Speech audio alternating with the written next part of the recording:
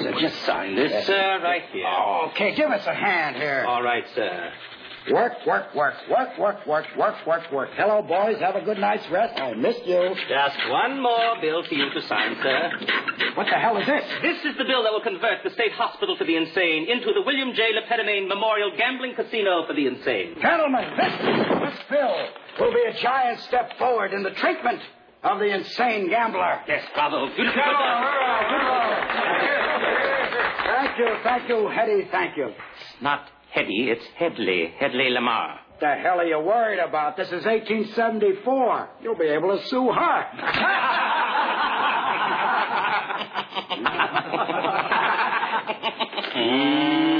Just sign right there, sir. Thank you very much. All right, help me in with this. Just think of your secretary. That's a very good suggestion. All right. Thank you. All right. Okay, is that it? Anything else? Just a urgent telegram from Rockbridge that arrived last Friday. Last Friday? Read it. You wild bitch. Sheriff murdered, church meeting bombed, reign of terror must cease. Send your sheriff immediately. Holy underwear! Sheriff murdered? Innocent women and children blown to bits? We've got to protect our phony baloney job, gentlemen. We must do something about this immediately. Harumph.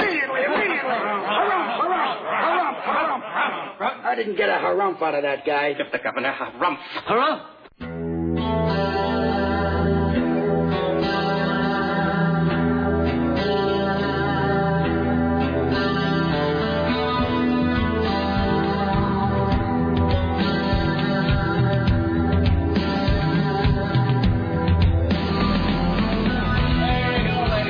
The one and only Mel Brooks, speaking with the one and only Harvey Korman.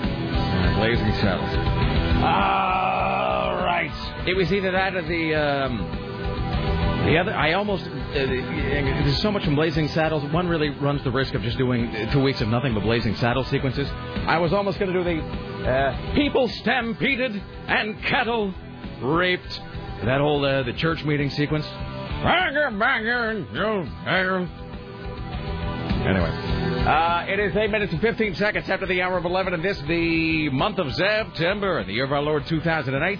Thank you for coming along, making a part of your listening day. We are live from the plushly appointed, yet not overly ostentatious studios of AM 970 The Talker. Thank you, my friends, for coming along and making a part of your listening day. Bada bing.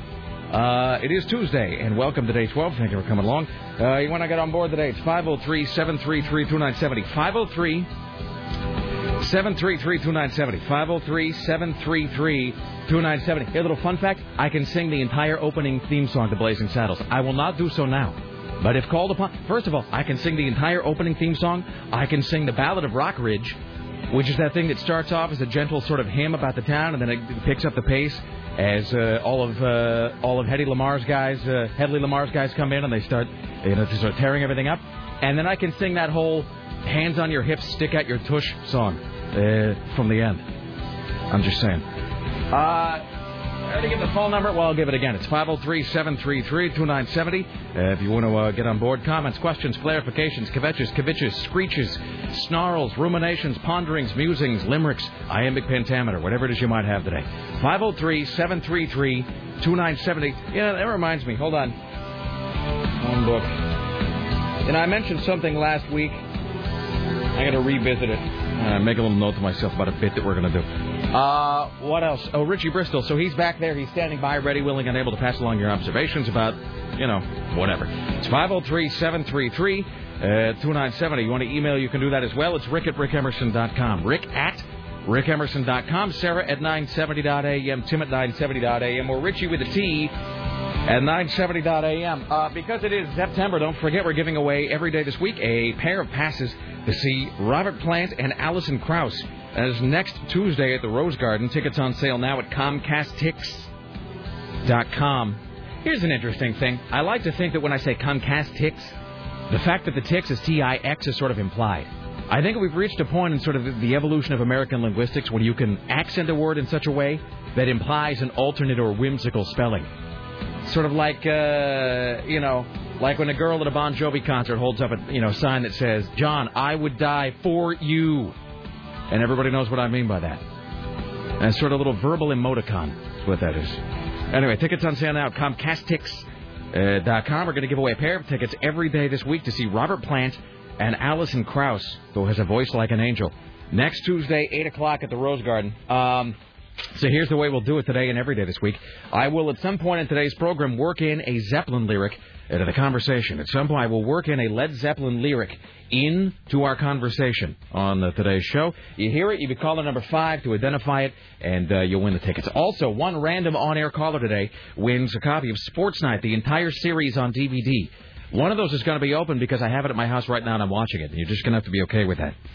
It is 8 DVDs. It's fantastic. It's wonderful. It's glorious. It's excellent. It's nearly flawless. The only thing that I'll level with you right here. There's 2 things that keep Sports Night from being flawless. One, this god-awful laugh track that's on about the first half of the first season, which ABC made them put on. I mean, they shot the program, no audience. They shot it, without a laugh track. There was no laugh track needed, no laugh track necessary, no laugh track required. But, of course, because network television believes all television audiences to be stupid, they went back and For the most part, they're right. Yeah, and generally that is the case. But they took this show that was just filmed and paced perfectly. And then they went in post-production and the network just crammed a laugh track on the top of it where it doesn't belong. And it is cringe-inducing. I mean, it makes certain sequences almost unwatchable. Anyway, it vanishes about halfway through the first season. But and there's this whole sort of ridiculous subplot with Dana Whitaker and Casey McCall that I can kind of do without because Aaron Sorkin doesn't really write romance all that well. But these flaws are like moles on the shoulder of a beautiful woman. So in any event, it's still a great series. The 8 DVD set, the 10th anniversary edition of Sports Night, the entire series, that goes out to one random on-air caller today. That is at Richie's discretion, by the way. Richie has already picked a number in his head. For example, 5 or perhaps 39 or pi. And if you are that caller today who gets on the air, you will win Sports Night, the entire series on DVD. There you go. What else is coming up? CNN radio correspondent Lisa Desjardins will join us today. Steve Kastenbaum will join us today from New York City. And we'll talk to CNN radio correspondent James Roop, who I'm not sure if he's back in Las Vegas or if he's still in Los Angeles. He's at one going to the other and hating his life in all places and times. So we'll talk to him today about the O.J. Simpson trial. Nina Parker from TMZ.com will join us today. Not that anybody really cares about it at this point, but I guess Lindsay Lohan was interviewed last night or 2 days ago or so, and she just, Sam and I are very happy and we're getting married. So, which we all kind of knew, and I guess there's some new hot photo of them making out. So we'll talk about that. Let's see. What else? Cannibal Watch coming up today. Jock Watch coming up today. And other things of this nature. Oh, and also KUFO program director Chris Paddock will join us in the studio. We are going to be counting down today Christopher Paddock's top 5 lovelorn teenage angst-ridden anthems. The top 5 songs in which he drowned his romantic sorrows as a youth. That'll be later today around 2 o'clock or so. And then tomorrow, Tim Riley does his top 5 angst-ridden teenage songs. Yes. Then on Thursday, we're doing something else on Thursday. And then on Friday, Scott Daly's doing his take on the list, and then we're done. We're done. Then we're never doing it again, because at that point, we'll have maxed out, like, everybody in the building. It's fun. It is. It really... And here's the thing about it. I heard this from Aaron. I heard it from Sarah. I heard it from Chris Paddock today, which is that going through and assembling this list of the top 5 songs in which you drowned all your teenage, the romantic troubles, it really is... It is simultaneously sort of freeing and traumatic. Because it's like you're sort of having, as you're listening back to them and trying to figure out if it's, if a song is worthy of being on the list, you're kind of reliving all of your horrible 15-year-old pain over again. Sort of things that you thought you'd put behind you, things that were in your rearview mirror once and for all, and you just sort of have to just dive headlong back into that ocean of poignancy, and it's all kinds of weird. But then when you're done, it's kind of like it's sort of like a weight has been taken off your soul. Sarah said that. Sitting here listening to Expose singing about lost love. Oh, it's true. Yeah, so, anyway, so we'll do Chris Paddock's today, Tim's tomorrow. I think we're doing somebody else on Thursday, I forget who. And then on Friday, Scott Daly's, then we're done. Done with that list. All right, Tim Riley is working on the following stories for your edification on this Tuesday. As we speak, the nation's top financial leaders are warning of dire consequences if Congress does not quickly approve that massive bailout for the troubled financial sector. Meanwhile, here at home, a Cuban wrestling champ gets in a rumble with 6 Gresham cops. An Oregon legislator is embarrassed after opponents revealed he smacked his son in the head with a screwdriver a few years ago. Fruit flies have made Oregon. Bed bugs are being spread by low-cost airlines. A CEO was bludgeoned to death by his fired employees. A giant pig traps a terrified woman in her home. Boise cheerleaders' uniforms are altered following complaints they're showing just a little bit too much school spirit. And Sarah Palin meets the president of Afghanistan. All right, then. All that, and we look ahead to Friday's presidential debate, which is going to be, what is it, Mississippi, Missouri, one of those M places. Yeah. Where's it going to be? I'll look it up. Some state I don't care about, but it's going to be... What time is that? Does it start Pacific? I don't know. I'll look that up. I don't know either. Okay. Boy, I've become really dumb. Because here's the thing, because TiVo is sort of like spell check in that they have completely removed any requirement that I actually think for myself. I don't have to know when anything's on. I have to know what channel anything's on. I don't have to know how to spell anything. I don't have to know what's a double letter and what's not. Hey, what's the only word in the English language that has 3 sets of double letters in a row? Go. The answer is bookkeeper. We're joined today, as always, by the lovely and talented Sarah Stillen. Hello, how are you? You said the only letter that you didn't say word, you said letter. Damn me to hell. All right. Hi. How are you today? I'm doing well. Very well. Spent a fun evening with friends yesterday and then had a nice bike ride into work today. All is right in Saratoga. You know, I have to say it's gotten downright chilly outside. I know we're talking about the weather, but really? All is back. It has to be noted. Well, first of all, yesterday was the first... Is yesterday the first day of autumn? Yes. So summer, as Leonard Cohen would say, summer's over and winter's tuning up. My hands were freezing on the way to work today. I gotta tell you, I was a little bit chill, even though I drove. I was... You were cold in your car? I was. Well, because I'm driving the truck, because we get the car and we get the truck. And it's sort of like a dibs sort of thing in our house. Like somebody calls dibs on the car, which is relatively new and everything, and it works. And then whoever doesn't call dibs ends up driving the truck. And here's the thing about the truck. I forget who it was, but there was some airline a few years ago, and their slogan was, and let's not identify the airline even if we remember who used this phrase, but there was some airline a few years ago. The slogan was, "We get you there."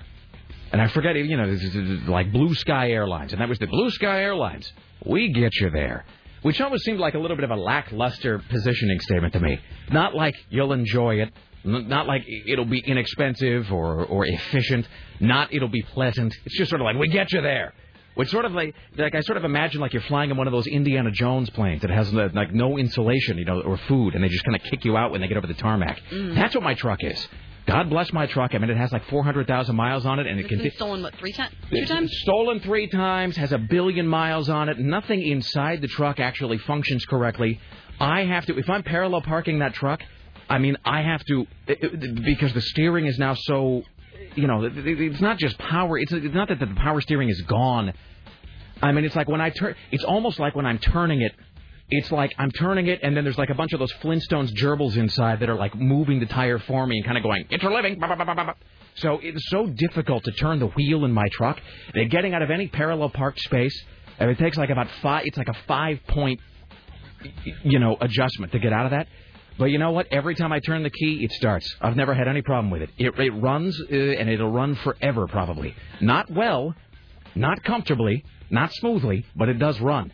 But anyway, but the thing is the heater doesn't work. First the air conditioning stopped working, now the heater doesn't work. So I'm on, and I can't even imagine what it's going to be like when it's December, but I'm driving to work this morning and my hands are, kind of doing that. Like blowing on my hands, trying to get them all warm. But yesterday we packed up and sealed and put away the air conditioner. That was how we knew that, that's how we knew the summer was going. I can always tell it's fall, too, when Fred Meyer puts out their $2 gloves. Yeah.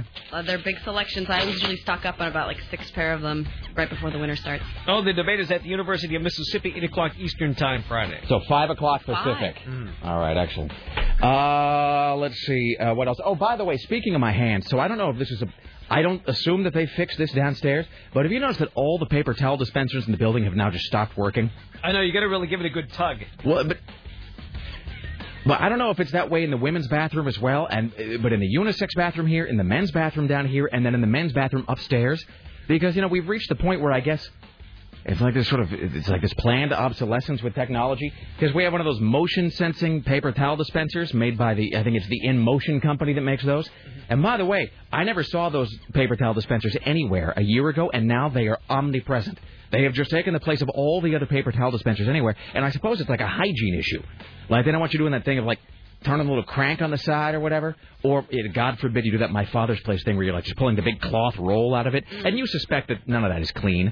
I mean, it just goes around in a big loop. I wipe my hands on my pants on one of those cloth rolls. Well, I did wipe my hands on my pants this morning because we found out the other day, we were talking to some listener, and his job is to go to schools and to replace the batteries in all of those paper towel dispensers, and I never really realized, because they're not plugged into the wall, they're not wired into sort of the main power system. They're all battery operated.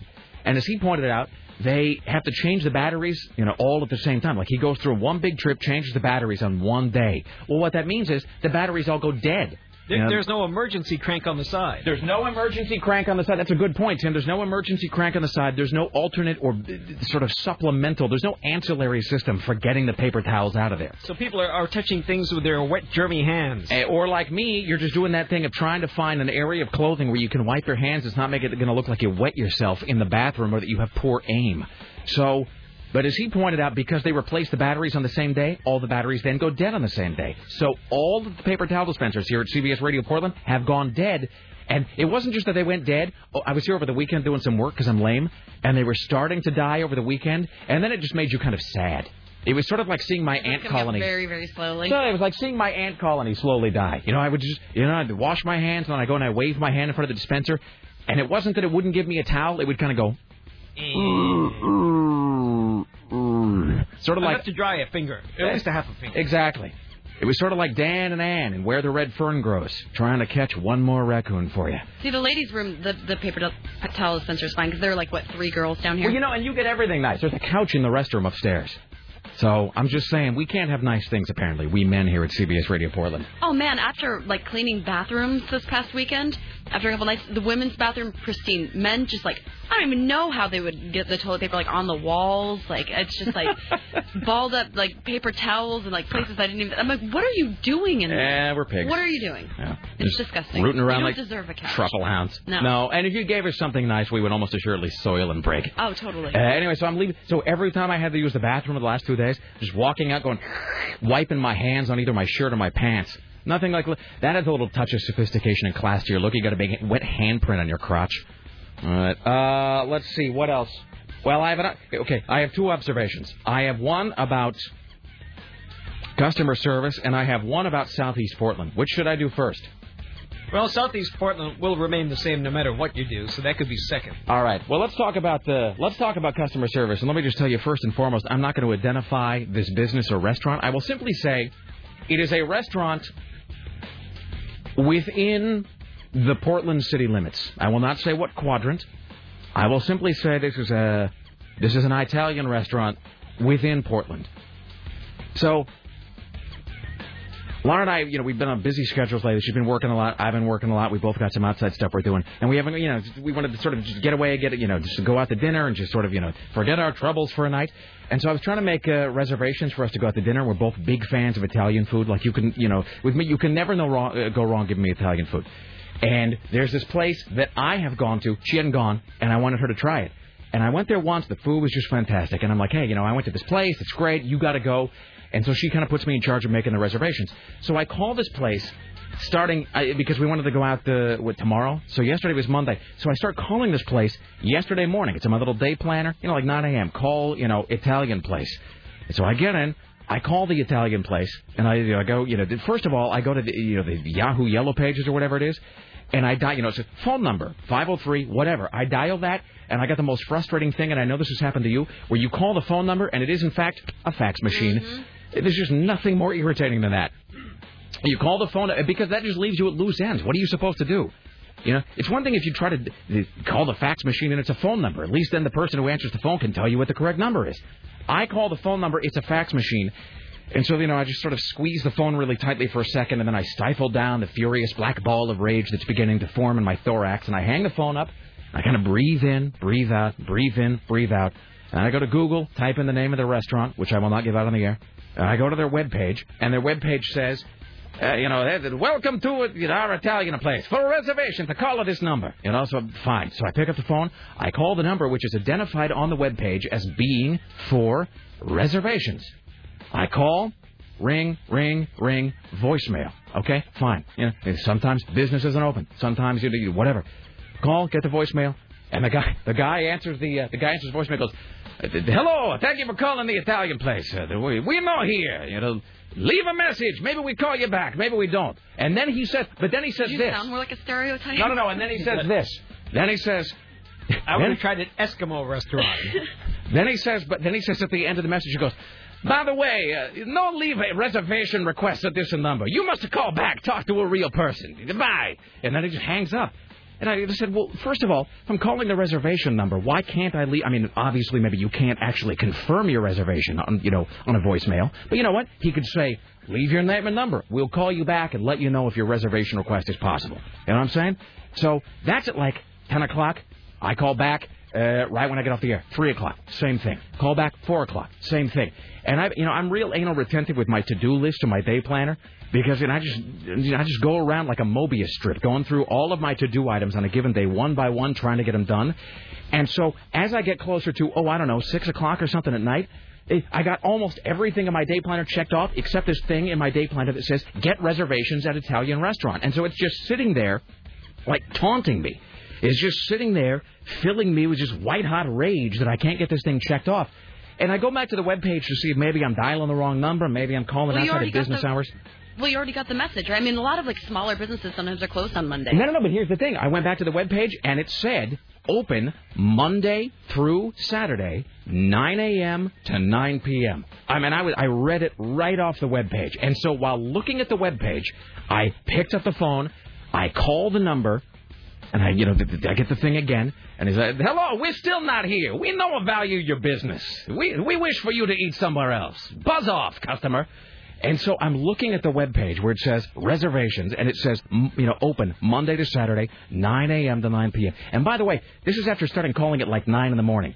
It's probably the fifth, sixth time I've called that day, and it's not a small place because I've been there. It's not like it's a one-man operation. I mean, this is a fairly upscale restaurant, lots of employees, lots of people, theoretically open yesterday.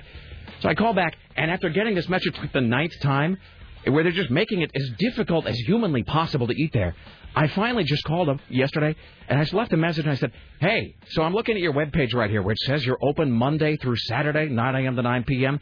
I'm really desperately trying to spend my money at your establishment, which I know you'd probably value in this difficult economy, but you're A, listing the wrong number in the yellow pages, and B, choosing not to have anybody answer the phone, and C, not even letting me leave my name and phone number for a reservation. I'm not asking to confirm a reservation here, just trying to get a little headway made. So you know what? I was going to blow like $100 at your restaurant. I'm not going to spend it somewhere else. By the way, I will be calling you back to let you know where I spent the money, since you will not allow me to patronize your restaurant, you jackass.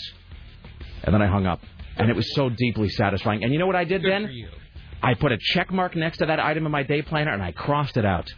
So deeply gratifying, just in ways that I can't even begin to describe. I feel better having told the story, too. You could open up a can. All right. What? Could have opened up a can at the same thing. Isn't most Italian stuff a can? I will say this restaurant is very good. I had a pleasant experience there. And again, and I would not do this if it was like some little mom and pop joint. And I know where Sarah's thinking that I'm talking about. It's not that place. It's not that place. Yeah. This is a fairly upscale restaurant, and I would say a pretty large operation. Multiple employees and stuff. Oh, man. Because I know some of the places I go to, like on Hawthorne, for example, some of my little places, I'll be so stoked to go and get food, but then they'll just be randomly closed on a day for some family obligation or something. And I will completely accommodate that. But also if you're gonna if you have a voicemail, you have an answering machine. Again, I understand that I can't necessarily call up and go, yeah, I need to bring in 15 people in 5 minutes. Consider this confirmed. Click. But what the guy could at least say leave her your name. Maybe I'll call you back. He doesn't even do that. So F him. So I am going to be going out to dinner tomorrow somewhere else, and I will be calling that restaurant to let them know where I spent my money. So, all right. So enjoy the $100 of mine that you'll never be getting, jackass. All right. By the way, for those who are curious, I was doing the pizza guy from Futurama this whole time. Please do not tip a delivery boy. Sons of bitches. They'll all pay. How is everybody today? I feel so much better, All right. You must really like Italian food. What's that? You must really like Italian. I really do. To put yourself through that. No. I like Italian food quite a lot. I mean, there's a lot of Italian places I like. This is a place I was hoping to, I was hoping to take Laura there. She'd never been. Not going to happen now. All right. Richie, Mississippi does not have 3 consecutive sets of double letters. They're interrupted by I's. But thanks so much. It is bookkeeper's the only word that does that. Should we take a break? Yes. Do I have to take a break here, or can I take these calls? Let's take the calls. We'll take a break. Yeah. We'll take a break. We'll take a break. Hey, Sarah Dillon, you're the producer. What should I do? Let's take a break. We are going to take a break. Around the corner, we are taking your calls. All right. Get out. Mamma mia.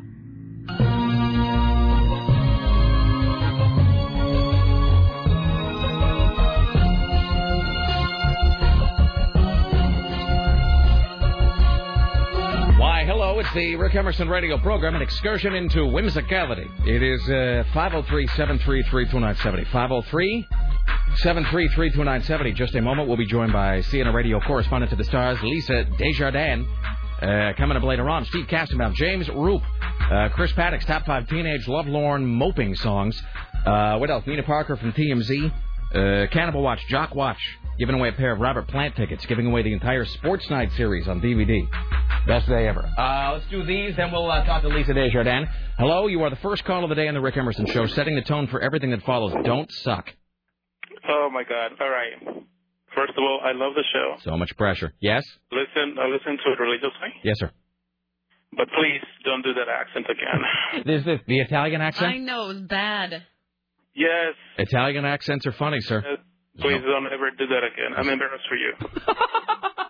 Yes, the Italian accents are funny. I don't know what that was coming out of your mouth. It's the Futurama guy.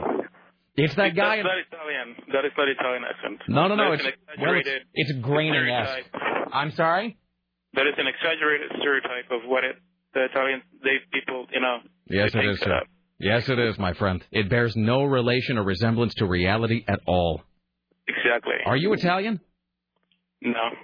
Wait, I'm part Italian. Wait, hold on. I was going to say, so you are not Italian, but you are just taking offense on behalf. You are taking offense on behalf of Italian people and being embarrassed for me. So you are multitasking today. Yes. Excellent. All right. And I'm part Italian. I'm not full-blooded, but I'm just part. All right. Excellent. Thank you, my friend. Maybe I will move on to. Wait. What about? Hold on.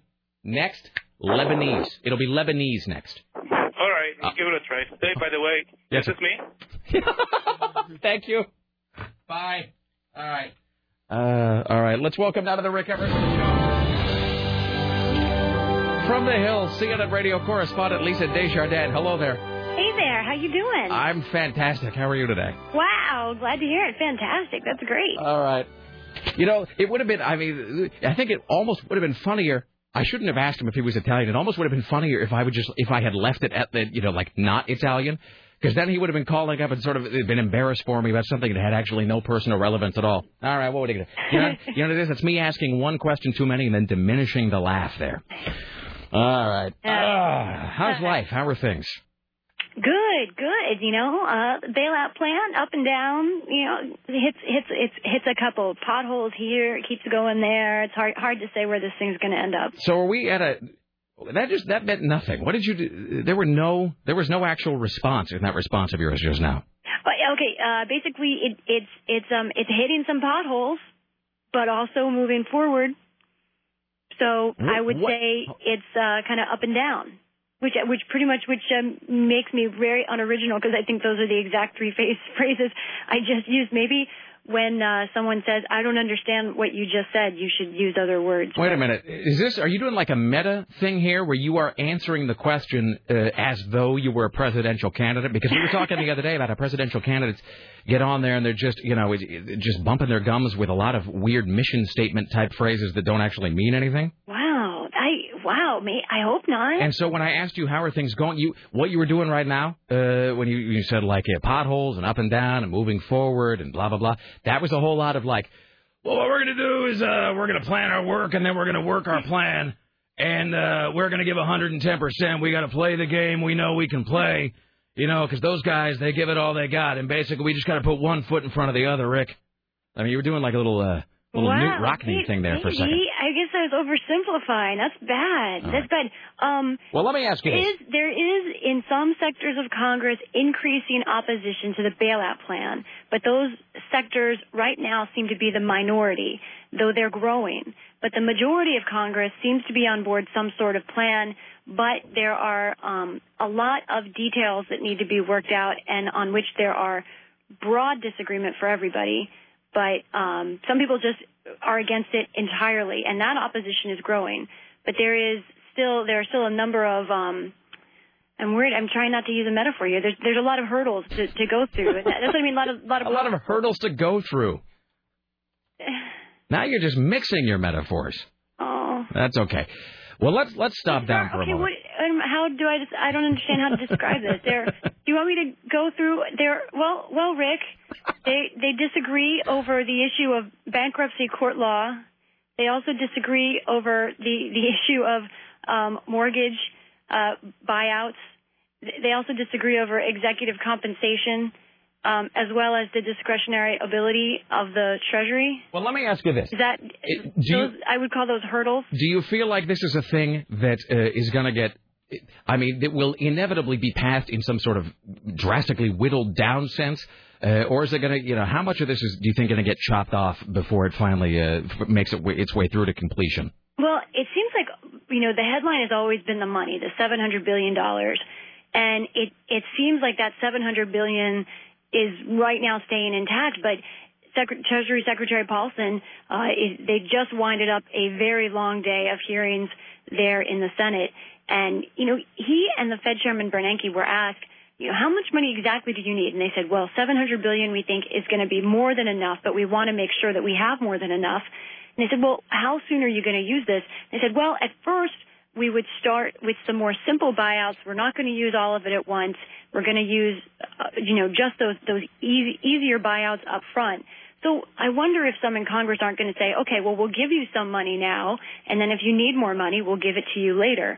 But other than that kind of back and forth in this hearing today, the people are pretty much on board the very massive scope of this bill. But I think that they are going to make it have more oversight, meaning that there'll be more people looking at exactly what the Treasury is doing. They might not have control over what the Treasury is doing, but they'll get more reports and know exactly who's doing what. And I think there will be probably more bailouts that will help taxpayers directly, like the mortgage. People who are at risk for foreclosures may get some of this money and may save their homes because of this deal, though there's arguments back and forth about that. It does seem, I was talking to somebody about this yesterday, and again, I always sort of defer to your expertise on these because I don't know what the hell I'm talking about, but there were sort of multiple parties at fault here. And you can't leave the government out because the government is supposedly, kind of watching the whole candy store in terms of, business and in terms of investing and in terms of loans and in terms of, the financial markets in America. I mean, really, the man is presumably keeping one eye on things to make sure that everything isn't just being taken out the back door and sold to, Paul Sorvino on the street. Right. So when the government sort of says, look, we're going to step in and sort of, fork over like $1 trillion or whatever it is now and try to make things right. It is a little bit like Robert Downey Jr. repeatedly coming to all his friends in less than zero and asking for more money because he has some business that he wants to get off the ground, when he knows, we know, everybody in the film knows that that's just throwing good money after bad, and the guy who's lending Robert Downey Jr. that money is the guy who shouldn't have given him any money or leniency in the first place. So it is. But then they say in Congress, or the Treasury Department would certainly say that it's as if Robert Downey Jr. actually had all of your bank accounts already and had spent all of those bank accounts, and the only way you're going to make some of that money back is if he makes good on another investment. Can I ask you a dumb question? Okay. So if the government is ultimately responsible for being the governing authority for the American banking system, the financial markets of all varieties, I mean, ultimately the government is the one that steps in and lays down the rules. They decide how it's supposed to work, how it's not going to work, what's allowed, what's disallowed. And if the government is ultimately on the hook for backing up all of these things, everything from, your FDIC insurance to, I don't know, handing over $900 billion, this may sound like an overly simplistic question, but if that's sort of the bottom line, why don't we just cut out the middleman and just make the government the bank? I mean, I'm not trying to be flip about that. I mean, it's like the government has to step in and mop up everything anyway, and it seems like there's only one of two outcomes. Either there's going to be a lot more government regulation, or there's not going to be any more regulation, which means it's going to happen again, and the government's going to come in and have to, sort of clean up everything 15 years later. It just seems like maybe the government ought to be the people who are the bank. Well, some people would say that would be socialism, and that America is a democracy and not a socialist country. And in fact, today we've heard senators say that they think this program equates to socialism, that they think this is essentially the government owning all of the mechanisms or some of the most important mechanisms in the economy. I guess the argument is that by banks being separate but regulated by the government, they're still free to make a wide parameter of choices and to compete with each other. Which and it's the whole Adam Smith idea that competition leads to the best choice, that the government being a single entity or any one entity, even if it was just one private bank that ran the country or ran all the banks, that any one entity can make any number of bozo decisions. But if you have a lot of, or a few anyway, companies competing against each other, that's going to lead to the best decision, that's going to lead, one company is going to get ahead by making better decisions, and then other companies will follow suit. And so that's why capitalists would say the government owning the banks is a bad idea. Well, but but you're not allowed. It seems like they're jacking me. Communist Party is alive in this country. For sure. Look, don't get me wrong. I'm a capitalist like everybody else in America, but it does seem like in an overarching sense, they're coming and they're sticking their hand deeper into my pocket and everybody else's pocket, in order to in part anyway, because they want to help take care of people who were really buying a bunch of crap they couldn't afford in the first place. So they are taking, from each according to his means to each according to his need. Right. Which does so. What's happening right now feels just, what's happening right now feels just a little bit like socialism too, because I'm being asked to pay for some nitwit in the suburbs who bought a $5 million house when he's making $25,000 a year. So I'm just saying. But a lot of those folks, like the first wave, have lost their homes. There's sort of a middle wave right now that could be saved by this bailout. It's hard to say. But you're right. I mean, and a lot of people talk about all those mortgages and all those individual people that took loans that they knew they couldn't afford, or they thought they'd sell their house in a few years and they'd make the money back, and it didn't work. But I think the greater, I think that when you look at this crisis, the issue is the greater amount of money, the greater risk that this economy is at comes not from those mortgages, each individual one, but from the bets that the financial sector made on those mortgages, and the financial sector trying to make those mortgages look like they were going to turn massive profits for Wall Street, and sort of trying to, shine them up and make them look like they were desirable. So when you talk about who's taking from your pocket, I mean, really, perhaps that money was already taken long ago by Wall Street and by corporate executives who were running up massive profits that were based on completely false data about these mortgages to begin with. And that's where the real money is. There's more money there on Wall Street than there are in these one-by-one mortgages at this point. You know who's to blame for this, Lisa? Fat cats. Hey, one Mr. Final thing here before we roll. From a listener, Garrett. He wants to know, hey, Rick, I was wondering why Obama doesn't bring up McCain's involvement in the Keating 5 savings and loan scandal. Maybe Lisa would have some answer to this. It seems like this is the time to throw that out there while there's context in which you can work this. I've definitely been on the Charles Keating watch for the last couple of months, waiting to see when or if Barack Obama would bring this up. And in fact, yesterday, in an email, Bill Burton, one of Barack Obama's advisors, went after John McCain, and it was third paragraph down, just at the very end of the paragraph, did he mention Charles Keating, and didn't even get into the whole scandal, just kind of mentioned it. And I felt like that was the Barack Obama campaign testing the waters. They've obviously been talking about it, and it sounds to me, from looking at this one email, it really was just hidden in there. They're considering it. I think, to answer Garrett's question, the reason they haven't brought it up is because I think they fear that it would make them look too ugly. Mm-hmm. Because the truth is that John McCain, out of the Keating 5, John McCain and John Glenn were cleared basically of all wrongdoing. They were ultimately said that they had used poor judgment, but they were cleared of doing anything wrong, unlike the other three who were involved in the probe. And John McCain would bring that up. See, that's why you're the gold standard, Lisa. So I think it's a tricky thing for the Obama campaign. I think they know it would make them look a little sleazy. I think, but they don't know for sure. But they're nervous about it. Excellent. All right, thank you. As always, a pleasure. Thank you for tolerating my juvenile shenanigans. Oh, and my poor metaphors. No, that's okay. It's all right. We all have our days in which we are hip deep in spoonerisms. Well, there you go. All right, thank you. Okay. There you go, Lisa Desjardins, ladies and gentlemen. All right. How you doing? Good. What's that little secret smile for? No, I was just writing to Steve Kastenbaum. Okay, I think that's We're still trying to figure out the... So what is the deal? Is the phone rolling over? I think he said he's on hold listening to hip-hop. The club don't close till I say so. Well, that is All true. my ladies on the flow. Like, why am I listening to hip-hop? I'm like, I don't know. Okay, let's welcome now to the Rick Emerson Show. Ahead from back east, CNN radio correspondent Steve Kastenbaum. Hello, sir. Hey, so do you work in the same building as that station? Yeah, we are They're sandwiched. right next door. Yeah, we're between an active rock station and a station hits and hip hop, I think is what they're called. So but when you call here, but here's the thing. So we got in this cluster, and I wish that there was a different word, because the cluster just sounds like something you have the doctor look at on your leg. But here at CBS Radio Portland, this cluster of stations, we have there's us. There is KUFO, an active rock station. There's Jammin', which is a hits and hip-hop station. There is Kink FM, which is, I think, like a AAA, like adult alternative kind of a thing. There is a country station. Am I leaving somebody? Oh, the K-Hits, which is sort of hits of the 60s and 70s, blah, blah, blah, blah.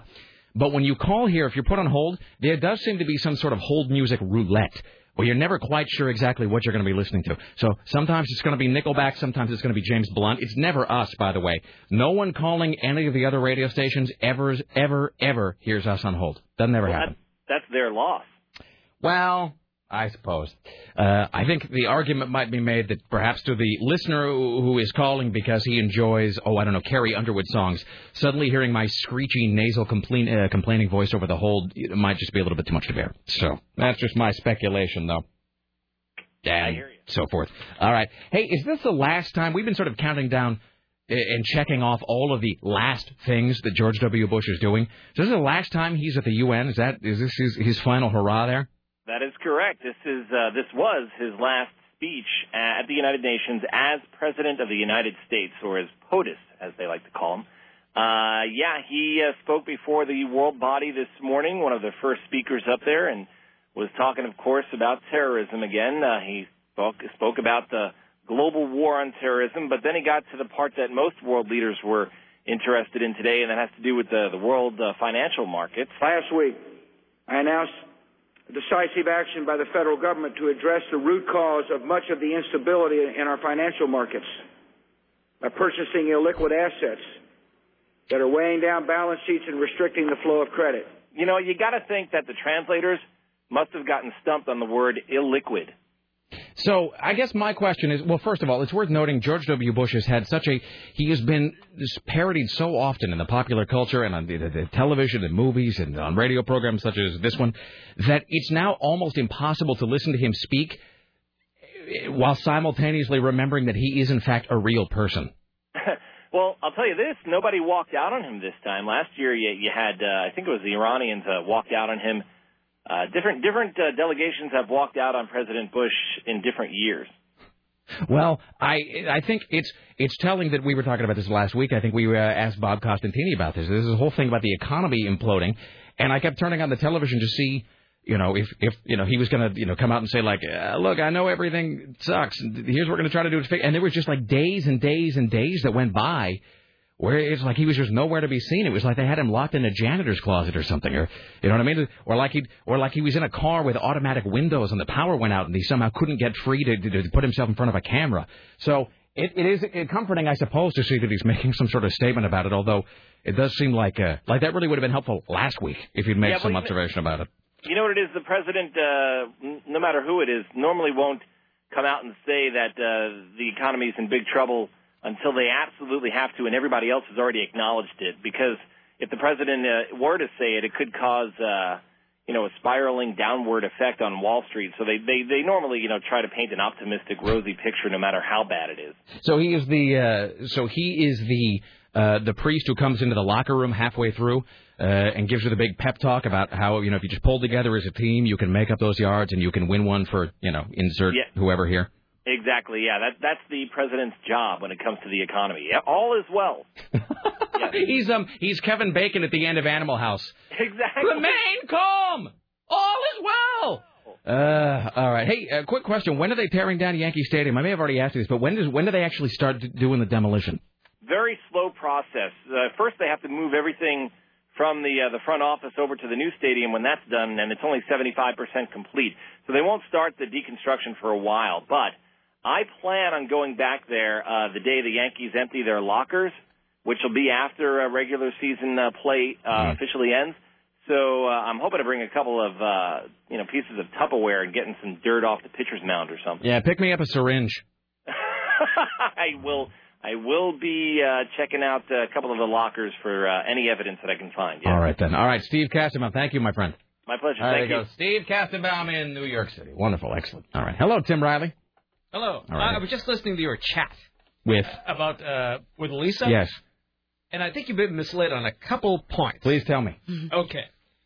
Most of this meltdown isn't because your average white middle-class person went out and bought things they couldn't afford. Says Tim Riley, speaking, as he always does, in defense of white middle-class people. Yes. The first victims of this were what may be referred to as minorities, who before this didn't happen did not have a toehold on the American dream. Mm-hmm. They were misled into believing that they could buy these, and because they're interest only, the interest rose. Right. Because they were misled into this, you have a big pool of homeowners who before this were not qualified to do this. So that's where it started. It didn't begin because people were, your average homebuyer was trying to mislead finance companies or banks.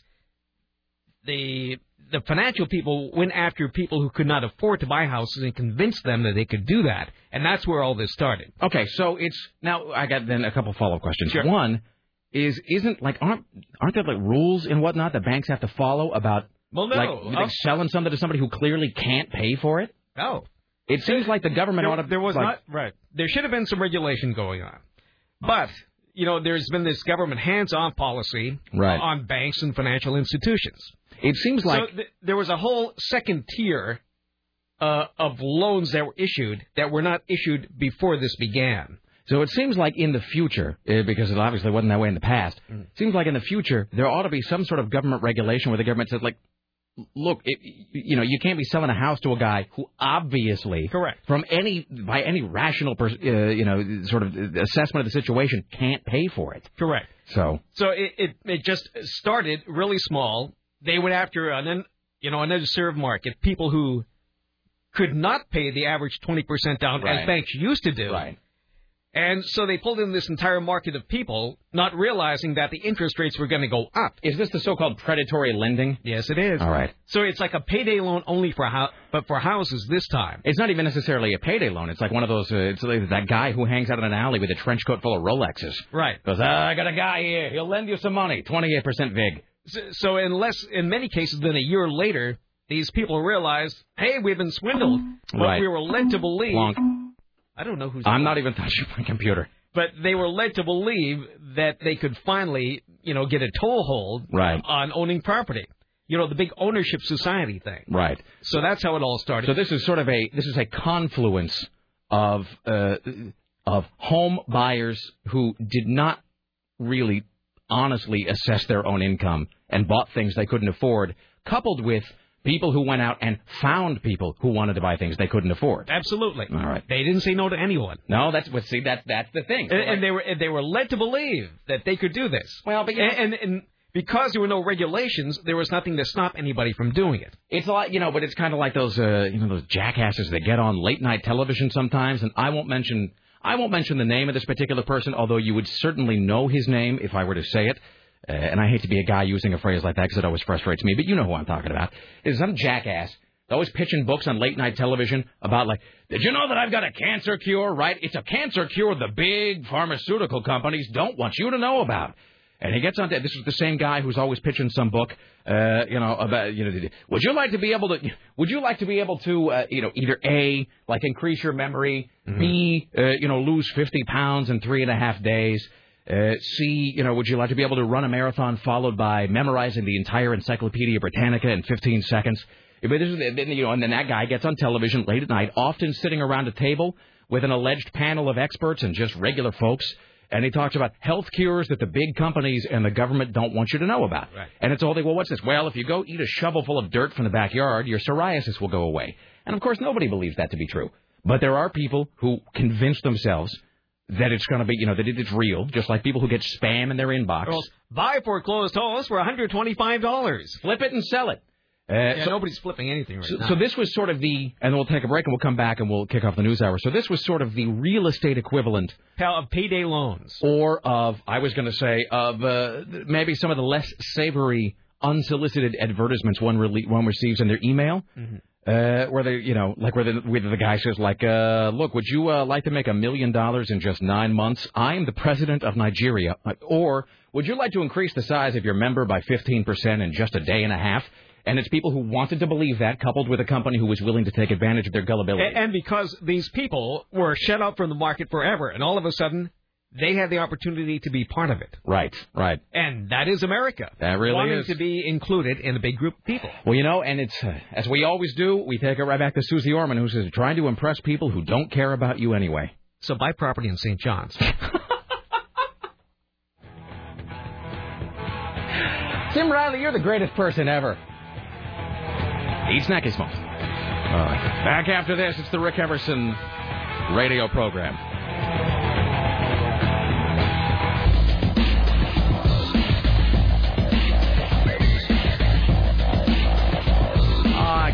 I can't remember. I can't remember to save my life. Okay, I was just reading it. I was just telling Sarah and Tim during the break here. So I was doing my Futurama Do Not Tip delivery boy. Oh, God. Please don't do it again. Voice earlier. And so I just got an email. So I got an email from a Hispanic man who said that my Italian accent sounded like the Laotian next-door neighbors on King of the Hill, which is set in Texas. Which is like so many different layers of linguistic goodness, it just makes my brain melt. But I can't remember. Han. Is it Han? No. Oh, I don't know. No, Han is the guy in the Clerks animated series. That's not important enough to call. You can just email that to me. Hank Hill's Laotian next-door neighbor. Because Hank keeps Hank keeps calling them like, he keeps thinking they're Japanese or whatever, and then he has the guys to keep pointing out that they're from Laos or whatever. Anyway, all right. It's 503-733-2970. Rick, I don't know if this goes over the air, but on the stream, I just heard an ad/PSA for Volunteers of America that I swear is voiced by Keith David. That did, in fact, just play. Do you have that PSA? Mm-hmm. Is it, in fact, a PSA for Volunteers of America? Let's see. Volunteers of America. Is that a PSA or a spot? PSA. Yeah. Can you play just a little bit? After I came home from the war, I lost everything. See if you can place this job, voice, not this one. My family. But this place, this is where I started to put my life back together. A few weeks You'll hear a very stentorian male voice come on here in a bit. We won't miss it. I'm staying here in this room while he recovers. Without this place, I don't know what I'd do. At Volunteers of America, we envision a world where everyone... You know who that voice is, Sarah? Is that the dude from Battlestar Galactica? 12 years my family lived in that house. Picture that voice going, gone. Maid Marian. No! Yeah! No! Yeah! Why? No, you got to let it play now. That's when I knew. I don't want to hear him. But it's not just about having a place to call home. Yeah. It's about improving lives. Through our programs and support, our promise... I didn't take it out to get some air. So that no one will be left behind. After all, who are we as a society? Also the voice of Spawn in the HBO animated series. Also, he's the guy that has that 9-minute fistfight with Roddy Piper in the movie They Live. We're going to be having a gathering on Saturday. All good people. Pretty girls such as yourself be a big hit. Okay. Oh, it's Khan. That's who lives next door. Khan. All right. Khan! It's time for the Rick Emerson Show's new news hour, only on AM 970, The Talker. And now, from the Ministry of Truth, this is Tim Riley. Well, I don't know what's going on here. I don't really ever know what's going on. A rolling ball of confusion, Tim. It is. It certainly is interesting. You got that email the other day? It was a woman named Linda. Very nice woman. She wrote us a very courteous and cordial email to Tim and myself, and she said, I've been listening to you. I'm paraphrasing here, but she said, I've been listening to your program for 10 years. She's been listening since 1999. She said, I've been listening to your program for 10 years, and she's just now emailing about this. And it's a very sweet email. But she just now emailed. She goes, I've been listening to your program for 10 years, and I am sort of confused by something. Sometimes I tune in, and it seems like you cover many, many, many different topics over the course of a show. It doesn't seem like each day's show has one topic that lasts all 4 hours. I find this very confusing. Have you ever considered having one topic or thread that goes through the entire program? I find your show sort of puzzling sometimes, Love the show, Linda, or whatever. So I emailed back, and I said that not having a thread really kind of was the thread, and sort of the way that our brains worked. Here's Tim Riley at the Ministry of Truth. I mean, there have been people at other stations who tried to pick a topic once an hour for people to comment on, but there are people in the past. They did that show practically for nothing. As a matter of fact, some did it for nothing.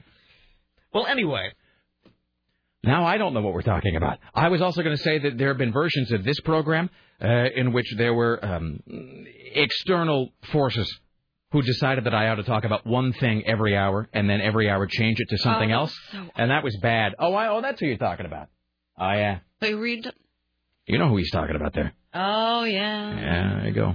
That was many moons ago. Yes. They're gone, but we're still here. That was a terrible program that guy did. It was. Yeah, have another quarter pounder, friend. Oh, and I remember those meetings that we had with unsaid people about you keeping on one topic. Yeah. That was terrible. Yes, it was. All right, here's Tim Riley. Well, it's old hat, anyway. Yes, it is. Mm-hmm. So I'll tell you about this wrestling champion who got in a wrestling match in Gresham. It happened at a Plaid Pantry. Now, this guy says he is a 5-time Cuban national wrestling champ. He got in a fight with 6 Gresham cops over the weekend. And he withstood 4 hits from a stun gun before the cops were finally able to handcuff him. It all started when 2 officers responded to a report of a drunk and belligerent man inside the Plaid Pantry at 590 West Powell Boulevard around 11:30. They escorted him into the parking lot where he started to fight with them. Wait, hold on. Let's back up. 590. 590 West Powell Boulevard. 590 West Powell Boulevard. That's... Oh, in Gresham. In Gresham? Mm-hmm. That's not a real address. MLK. Well, they must have given... It says West Powell Boulevard. Does that help? No. No, it's still the wrong address. Well, anyway... That would be in downtown. Well, it is a Plaid Pantry in Gresham. There is no Powell downtown. Is there a Powell? Is there like a West Powell in Gresham? More than likely. That's what because everything there is... Okay, well, never mind. Don't call. I can hear people picking up the phones. I don't care that much. All right. This is the Gresham Plaid Pantry, 11:30. They escort the guy to the lot. He starts fighting with the cops. The more cops arrived. After a 3-minute struggle, they were finally able to force him to the ground.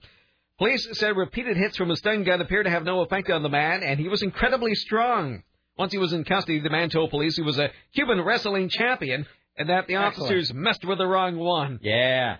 And that's what he thinks. So his name is Walter Torrente Vila. He's 28 from the Couve. He was taken to Multnomah County Jail on charges of trespassing, criminal mischief, resisting arrest, disorderly conduct, cocaine possession. So this is a Cuban man from Vancouver wrestling with the cops in Gresham. Yeah. All right, then. 3 officers were hurt during the struggle. And they have been unable to confirm whether or not he's a Cuban wrestler. So they hit him beat up pretty well. And 3 times with the taser it took. Did you see this picture? No, is it huge? Gnarly. Oh, yeah, is he? Let me. Can I see the photo? Yeah. So why would they lit him up. But wow. You don't go to a Plaid Pantry and start trouble. No, you really can't.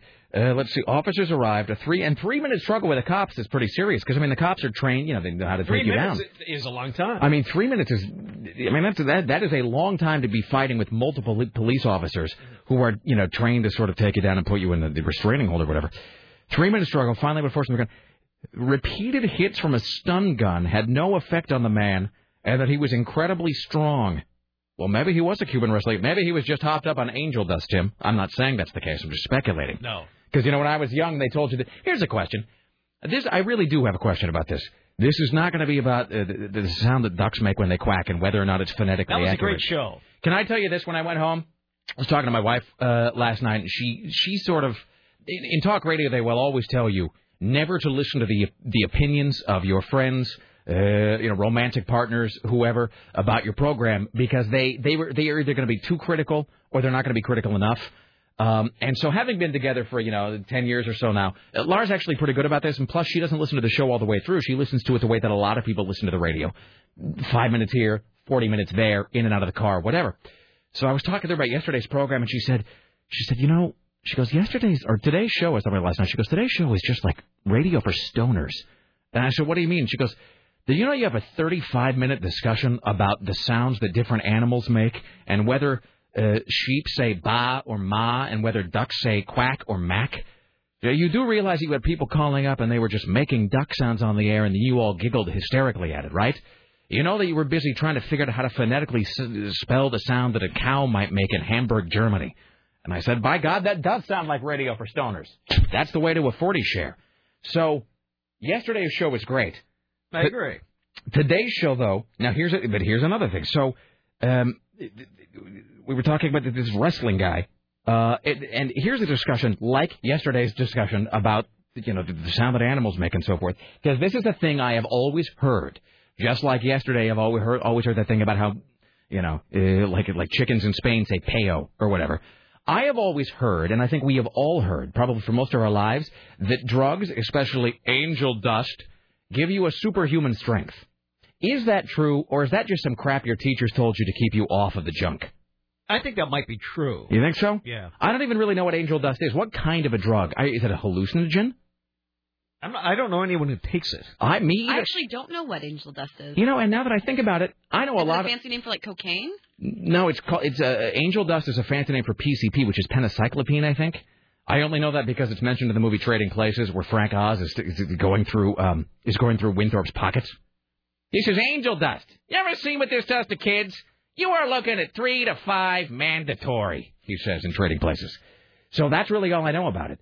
If angel dust is one of those things, and let's not pretend that we're more innocent than we are. We all know people who take drugs or have taken drugs. I don't think I know anybody who, to my knowledge, I don't think I know anybody who's taken angel dust. I know a lot of people who've taken almost everything. I don't think I know anybody who's ever just sniffed, smoked, injected. I don't even know how you take it. I don't think I've ever heard the word angel dust and someone, intending on doing it come out of anybody's mouth. Dude, come over to my house. We're all going to do angel dust. Who does that? Not in my neighborhood. Maybe angel dust doesn't really exist. Maybe it's like a fake drug, like it's one of those drugs from a Philip K. Dick novel or something. You know what I mean? Or it's that drug from RoboCop. All right. People are calling about angel dust right now. Attention advertisers, you too can reach this key demographic. Anyway, so they hit this guy with a stun gun 3 times. Can you build up a tolerance to a stun gun? Yes, I would imagine so. I wonder. All right. Let's see here. Well, let's just get some of these... Hi, you're on the Rick Emerson radio program. Hello. I wasn't calling about angel dust. I was calling about those late-night infomercials. All right. Can you hold on just 1 second, sir? We'll come back to you. Hi, you're on the Rick Emerson show. Are you calling about angel dust? Hey, Rick. Are you calling about angel dust, sir? I'm calling about the Cuban wrestler that came to my house. Now, is this the same Cuban wrestler we're discussing? Yes, I live right down the all right. street. Well, let's back up for a second. First of all, let's say that we have no way of knowing whether what you're saying is true or not. We have only There may be more than one Cuban wrestler. We have only your claim to go on here, and we make no claims as to the truth of this call. But as we walk carefully through these moments, let's try to avoid anything that might be slanderous. Okay. That's not a problem. I heard the story from Tim. Yes. And over the weekend, I don't know how late at night it was, but I'm standing outside with my buddy having a cigarette, and a guy in a car slams on his brakes as passing by our house and gets out. And starts talking about how he's from Cuba for a little bit, and then starts talking about this wrestling that he did, 5-time world champion wrestler. And then conversation went into he's from Jamaica and the Bahamas and Miami, and it was just the strangest thing. Had no idea what was going on with this guy. Did that story say what time was he actually arrested? 11:30. 11:30. 11:30. Okay. Like maybe he was stopping to pre-funk at your house. And that's the other thing. He was trying to get us to come back to his hotel room to party with him, Wow. and started pulling money out of his pockets and trying to give us money and sell us all sorts of interesting things. So we'll see what the wheels of justice do to him. Okay. Never adult. What part of Portland do you live in? I live in Gresham. Most beautiful place in the world. So is there a West Powell in Gresham? I don't know because the address didn't sound. It doesn't make any sense. It doesn't. But the address is all along Powell. 590 West Powell Boulevard. Out in Gresham, none of them make sense. In Portland they do that thing too, where a street. They do this in Spokane as well. A street will start in one part of Portland, and then it will just stop, and the street won't exist for like 30 miles, and then the street picks up somewhere else, like way on the other side of the city. That happens all. I remember one time when I'm trying to go to La Luna, back when La Luna was open, way back when, like in 91, 92, and I wasn't that familiar with Portland, but I was staying with my sister, blah, blah, blah, long story, trying to go see Carcass at La Luna, and man, just for the life of me, I couldn't figure out where the hell I was going, because they're doing that thing of, like, again, a street stopping, and then it picks up 5 miles that way into the left. I mean, it's just, this whole city is designed by people who are drunk. All right, well, we'll look into it. All right, thank you, sir. Yeah, no problem. All right, there you go. So, yeah, streets in this city are just, I really weep for anybody who moves to Portland and is trying to find their way around. Hi, you're on the Rick Emerson show. You're calling about angel dust. Yes. All my knowledge of angel dust comes from 70s police dramas. And after-school specials? Yeah, such as the pilot for the short-lived series David Cassidy, Man Undercover. Short-lived. Moving on. Yeah. So what is your angel dust knowledge, No, look sir? it up. Short-lived. Look it up. No, short-lived. Angel dust, PCP, was originally an elephant tranquilizer. You're making that up. Well, wait. Let's back up. You're not necessarily making it up, but you are in fact repeating something that is from a David Cassidy series. Something from 70s cop dramas. From a cop drama that school specials and news reports. And from a cop drama that was what? 70s cop dramas, after-school specials, and news reports. And it was short-lived. All from the 70s. Yes. All right. Yeah. Okay. Elephant tranquilizer. Elephant tranquilizer. All right. Thank you, sir. My pleasure. There you go. All right. Let's try another one. Hi, you're on the Rick Emerson Show. Do you know anything about angel dust? Yes, I do. Okay. How do you know this, sir? If you want to tell us. I really don't, but chemistry class and a few other things. PCP, angel dust is PCP, and PCP is a synthetic drug of LSD. So depending on the trip you have, depends on what it does to you. Some people weep and see strange things like LSD, and some people have superhuman strength because their adrenaline is going so high. Cocaine will do the same thing to some people, too. Well, because cocaine is a very powerful stimulant, so that makes sense. Yes. But I wouldn't think that a hallucinogen would give you, like extra pep or zing or whatever. I would think that you would just sit around and be staring and watching the walls melt. Kind of, but it affects the brain differently than LSD does. All right. And Gresham does have a West Powell. It's on the west side of Main Street. The west side of Main Street in Gresham is Powell. Yes. All right. Thank you for the clarification. Yes? And one other thing, the way the city was made, why the streets to do that, is when they first originally did the city, a guy sat down and drew straight lines, and when they intersected with something else or a town or a hamlet that was already there, they just went around and continued on. That makes all the sense in the world, because the other version that I always heard about why Portland streets are just so completely effed up in terms of geographic, the relativism of the streets. The thing I always heard is that there were, 4 different quadrants, southwest, southeast, northwest, northeast, that started completely, like in different areas from one another, not touching, not anywhere near each other. And as the quadrants grew, they each had their own street system. And then as they grew together, those dividing lines are where the street system changes, because, again, it was 4 different quadrants with 4 different systems that all kind of grew and attached. Yeah, because, you think of Montevilla was a separate town by itself. Right. Park Rose was a town, et cetera, et cetera. But when they first put the streets down in Portland, they actually did have some foresight and planning, and they just drew lines straight across. All right. And just went, well, we'll just continue on. All right. Excellent. Thank you, sir. Hey, you bet. All right, there you go. I don't feel like we're really any closer to having having a definitive answer on the PCP question. Because somebody like Richie was typing on the screen that this guy's... Richie, are you saying this guy's wrong about PCP? Is it not like LSD in your experience? Richie has done the angel dust? Who wants to have Richie come in and talk about angel dust? No, we might as well. Richie, please come in and talk about angel dust.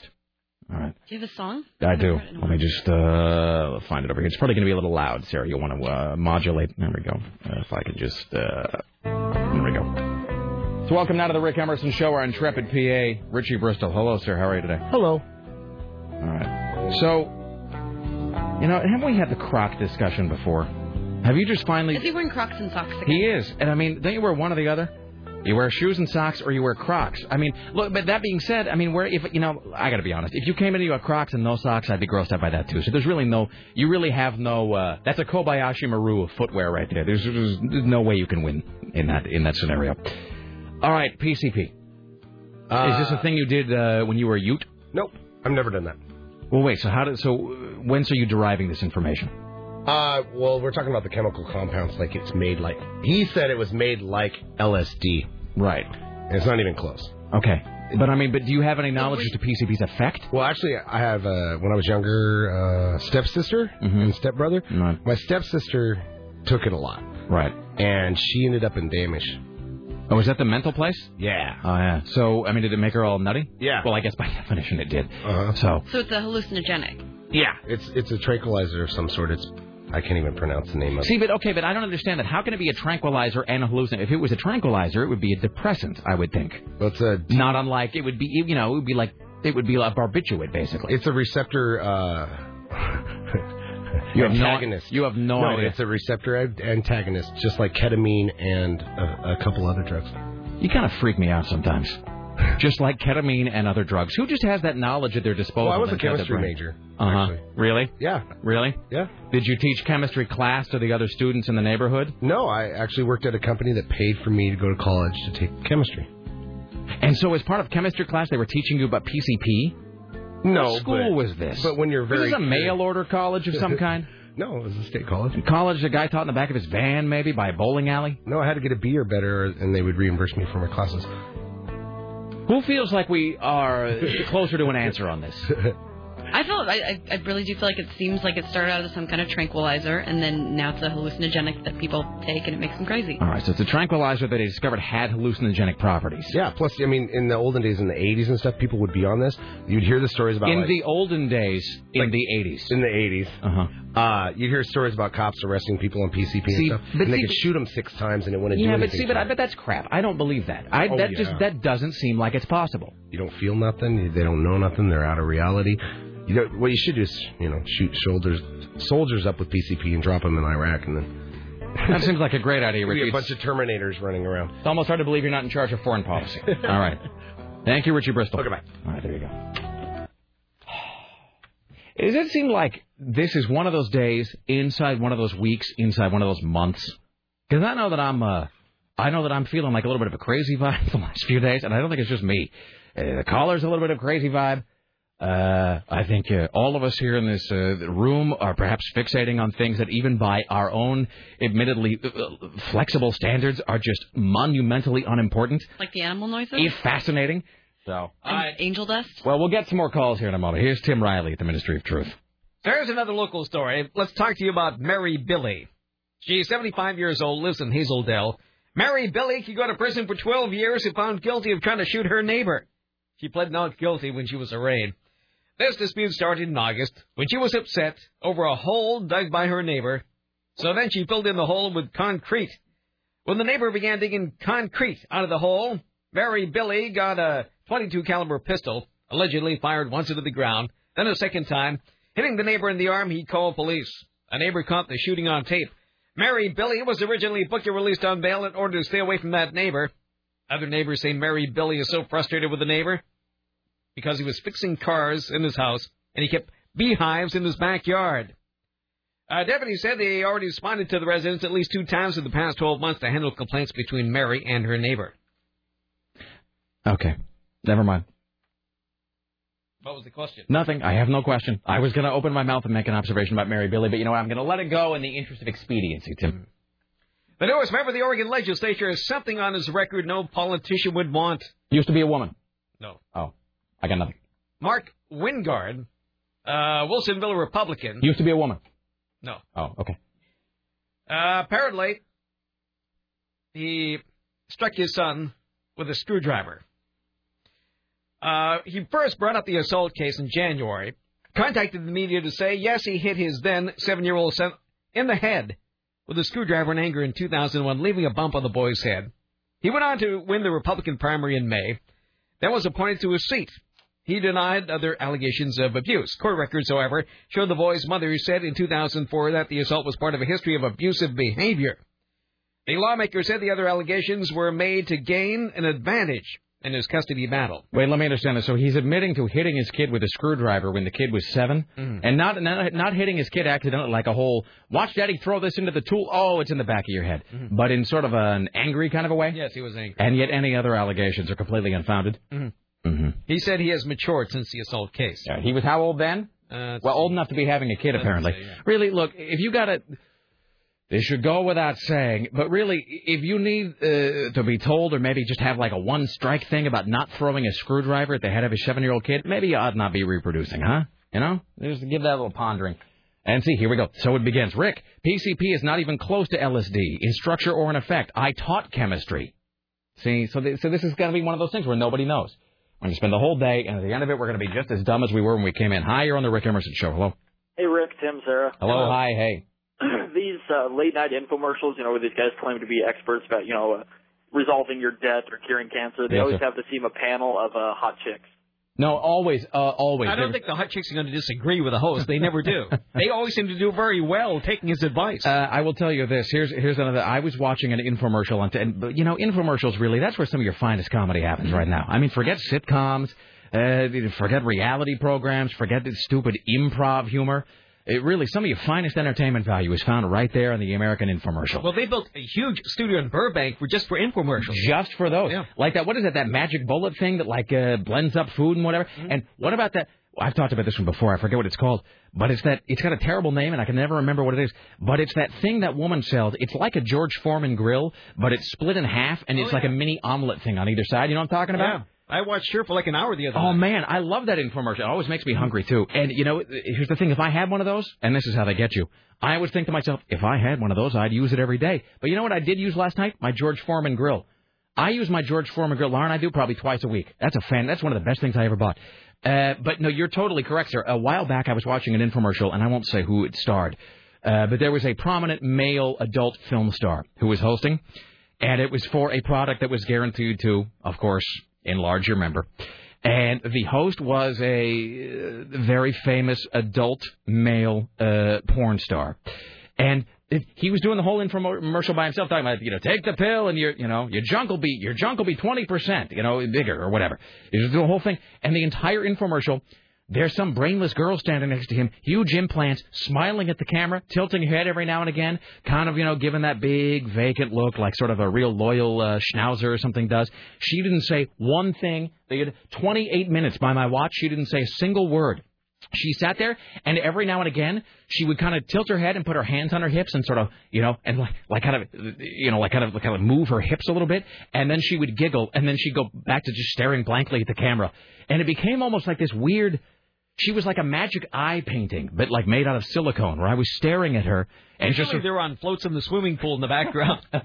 Defocusing my eyes a little bit and staring at her, wondering if like some magic image would appear, because she didn't really seem to have any other demonstrable purpose there. And you're right, they normally are standing or floating or sort of swimming or otherwise frolicking in a swimming pool in the backyard, while some fat bastard is going, and 5 years ago I was $1 million in debt, and today I own 75 homes, and I have sex with models on huge piles of cocaine. I did it because they took advantage of my mother.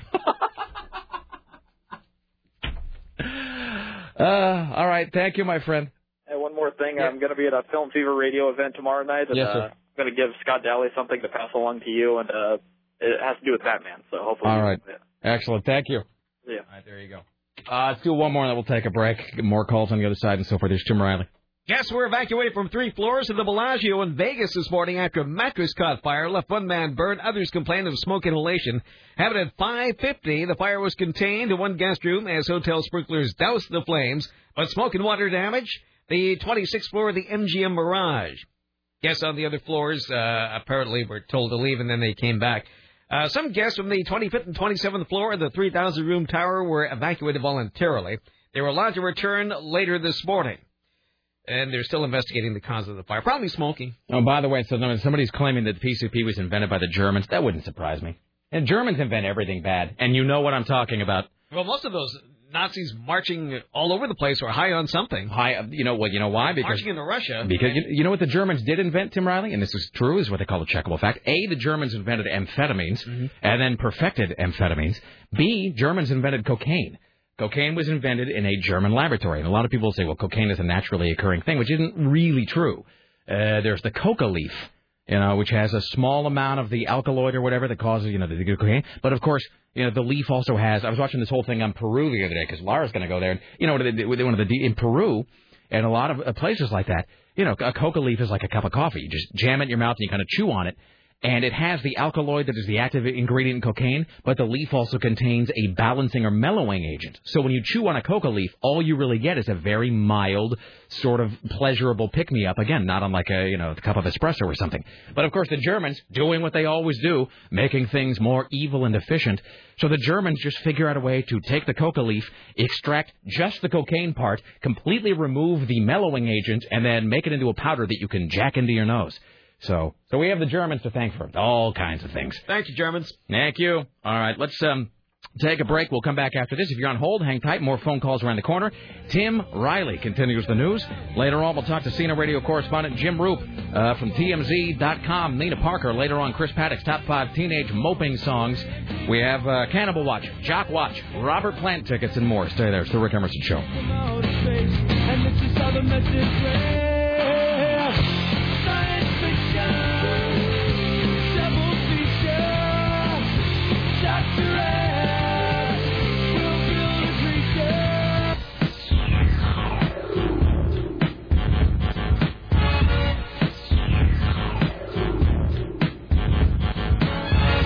Yes, sir, you're just as immature as you thought you were. Awesome. That's okay. I was a teenager for like 20 years, if not more. All right. Oh, speaking of teenagers, make a little note to myself about something. I'm going to get to. All right. It's 503-733-2970. 503-733-2970. Coming up later on, CNN radio correspondent James Roop. We will also talk to Nina Parker from TMZ. Chris Paddock from Rock 101 KUFO will be here to count down his top 5 teenage lovelorn depression anthems and so forth. Don't forget, at some point today, we'll work in a Led Zeppelin lyric at the conversation. You hear us use the Zeppelin lyric in our, this is part of just our general discussion here. You're the 5th caller. You win a pair of tickets to see Robert Plant and Alison Krauss next Tuesday at the Rose Garden. Tickets on sale now at ComcastTix.com. Also, one random on-air caller today wins a copy of Sports Night, the entire series on DVD. This is Tim Riley. Uh-oh. Some of your favorite pests are back. The fruit fly. Ugh. Fruit flies are infestating Oregon again. Jeff Brown, the assistant professor of biology at the University of Portland, says warm weather and rotting fruit are responsible for this increase in fruit flies. They begin to die off as temperatures drop. But where there's ripening or rotting fruit, you'll find fruit flies. All right, let me ask you a question, Tim. So, okay. I'm not an expert on this insect. No. Tim, you're an expert on all things. So if I have, let's say, I get like a pluot. Or perhaps an aprium, which is 1/4 plum, 3/4 apricot. If I have a pluot and I just let it sort of decay on my kitchen counter, you're inviting fruit flies. Okay, fruit flies appear, right? Mm-hmm. Okay, here's my thing. Where are they before that? Where are they before that? They that? just appear in my kitchen if you leave fruit. Where are they before that? I guess they live in colonies. But I mean, where? It says here Beaverton. Well, Tim, the dateline. I should tell you that comes as no surprise to me, and I think you know what I mean. I don't know where they come from. That's what I'm saying. I kind of thought about that too. They're mostly an annoyance, and they don't carry diseases. Okay, they just grow out of your dirty pots. But that's exactly my thing, right? It's like they come out of the fruit itself almost. Mm-hmm. It's like you let the fruit decay, suddenly, bam, and it's like in one day. One day, no fruit flies. Next day, boom, you're on your kitchen, and you just like sit there going, like, where the hell do these things come from? And it's like the old thing, I've never seen a baby pigeon, blah, blah, blah, blah, blah, which I don't want to talk about. No, I've seen a chicken. Well, I saw one online yesterday. But I mean, are they just, is there some fruit fly union hiring hall where they're all just sort of hanging out until the word goes out like, hey, there's a guy in Southeast Portland rotting fruit. Here's the address. And like the Danny DeVito dispatcher guy in a cage sends them out on the call to my house. I mean, they must be hanging around somewhere. And wherever they are, how do they figure out there's fruit in my house in Southeast Portland? You know what I'm saying? Fruit flies are just out living somewhere else. Do they have a sense can they tell from like a mile away there's fruit in my house? I would imagine so. If a fruit fly is just at like Laurelhurst Park or something, how does he figure out that I got a plate full of rotting bananas in my kitchen? Doesn't make any sense at all. I don't know. I mean, if the fruit fly was offered a delicious mouth-watering steak, it would pick the apple. I'm just saying it's a terrifying and almost supernatural ability that they have, and I find the whole thing to be more than a little disconcerting. That's the only observation. Do you want to get rid of the fruit flies in your kitchen? Man, I want to get... Okay. Set out a shallow dish of apple cider vinegar. The smell will attract the flies, causing them to become caught in the liquid and die before your eyes. All right. That's what I'll do. It's like how you catch slugs with beer or whatever. All right. Here's Tim Riley. Increased cheap travel is being blamed for the rise of bedbug infestations. Pest control companies say there's been a 40% rise in the number of call-outs over the past 12 months. Some countries, including the U.S. and Britain, are struggling to cope with infestations of bed bugs. Apparently, these, they come from secondhand clothes, mostly, and secondhand furniture. The burning of certain chemicals in the 1960s and 70s, plus a general lack of awareness, is also to blame. The bed bug, also known as the Semilectorius, hides under carpets, or in headboards or skirting boards. This is a red or brown nocturnal creature. It can lay up to 500 eggs in the space of 2 months. And it feeds on human blood. Oh. Well, there you go. Hi, you're on the Rick Emerson Show. Is this about fruit flies or PCP? PCP. All right, what do you got? Okay, PCP is an animal tranquilizer, and I believe it's still being manufactured. And it's not a hallucinogen unless you really... Hold on, let's back up. Are you using a pet egg or something on your face while you talk? No. There's a whole lot of... No. Did you guys hear a scratching sound? Oh, I'm sorry. I've got a hands-free here. I'll quit moving. Okay, that's okay. No, I just wondered there was some sort of weird auditory chafing happening there. Okay, so go ahead, sir. PCP, animal tranquilizer, what? Yeah, and it's real psychoactive, but not necessarily hallucinogenic. If you take, like anything, like too much Prozac or whatever, you could have a psychotic episode. Whereas, so LSD is completely different. And when I was in the Army, I saw a guy, I had to testify in a guy's trial because he went nuts on PCP and jumped through this guy's window from outside, jumped through his window and attacked him. And he's probably still breaking rocks in Leavenworth right now. But back then in 78, it was real popular. I think there was a cover story on Rolling Stone. And in the Army, there was so much of that stuff going around. We called guys moonwalkers because they would you'd see them out in the hallway with both hands up against the wall, holding themselves up for support. And it would take them like an hour to get down the hallway. Drugs are fun.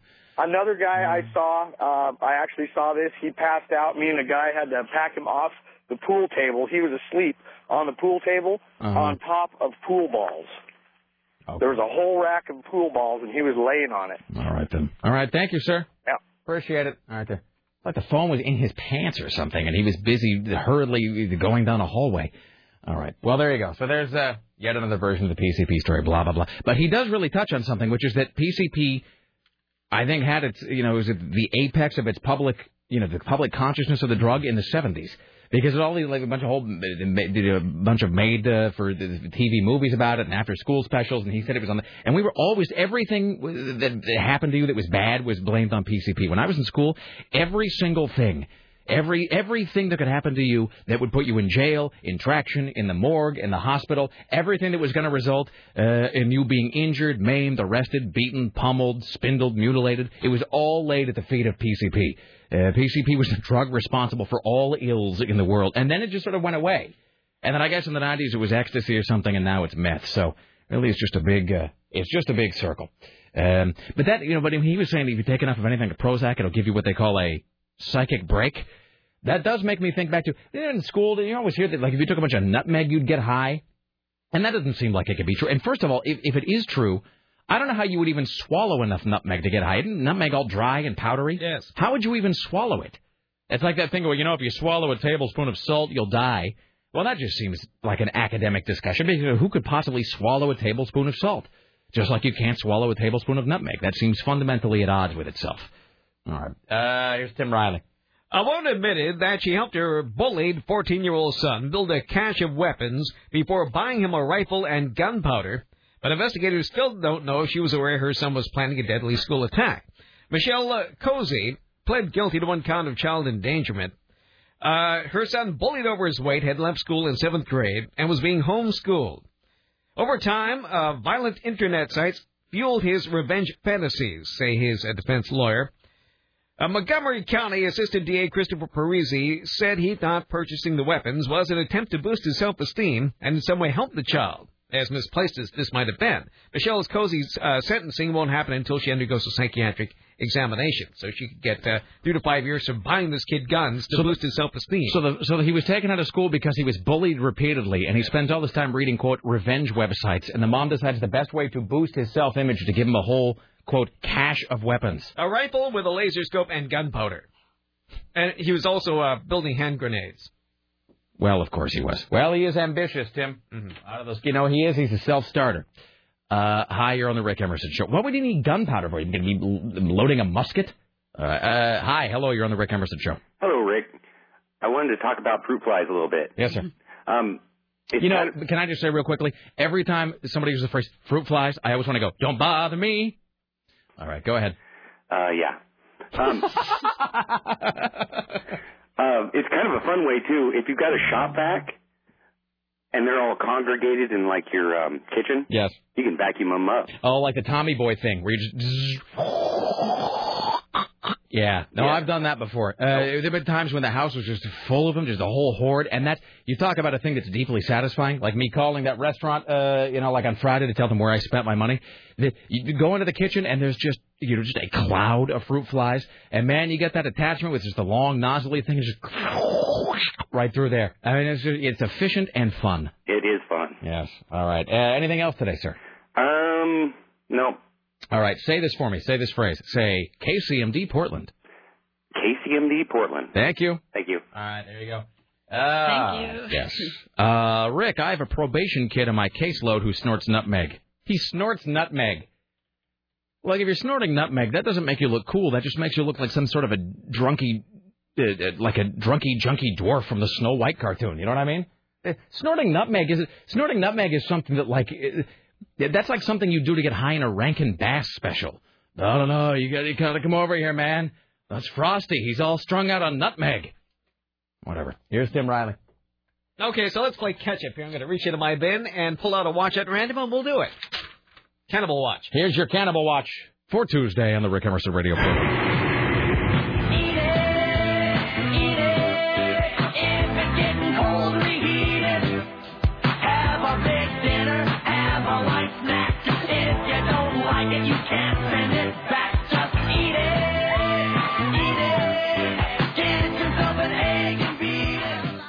Surprisingly, this isn't a German cannibal.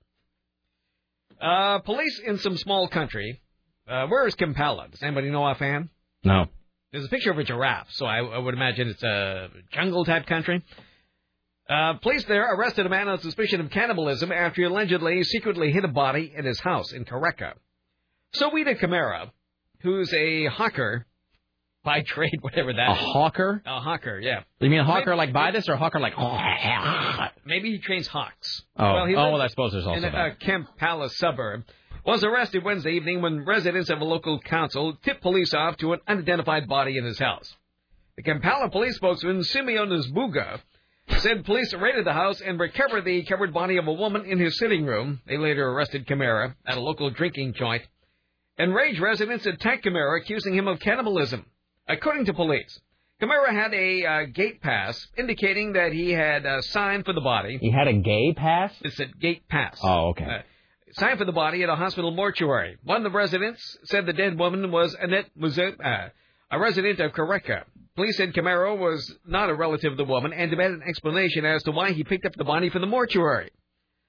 We have opened a case of cannibalism against Camara, and we continue in our investigation. I like it. There was actually no evidence of the cannibalism, but because he went to the mortuary, got a body, took it home, and had propped it up in the sitting room, presumably to have a television watching partner, they're just inferring the cannibalism. Oh, this is Uganda. Oh. Because there was the ad here, you can ship to Uganda. All right, well. With Uganda Airlines. That does explain. Wait, Uganda, that's the Idi Amin place, right? Yes, it is. Well, that place is full of cannibalism. You can travel to Rapini, Oramuro, or Bakugu. Sign me up, Tim. Yeah, Idi Amin, he kind of set the cannibal standard in that place. Mm-hmm. I think they were saying at one point that Idi Amin had a whole bunch of refrigerators installed in his palace just so he could store the flesh of his victims. And use, skulls for knickknacks. Well, you don't want it to go bad. Knick-knack, paddywhack, make something from this bone. All right, there you go. There's your cannibal watch.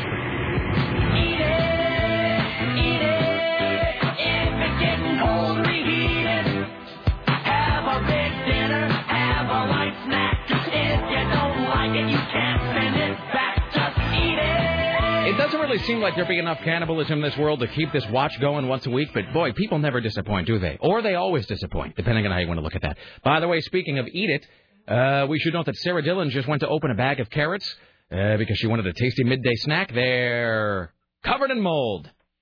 They're not just covered in mold. It's like... Are they soft?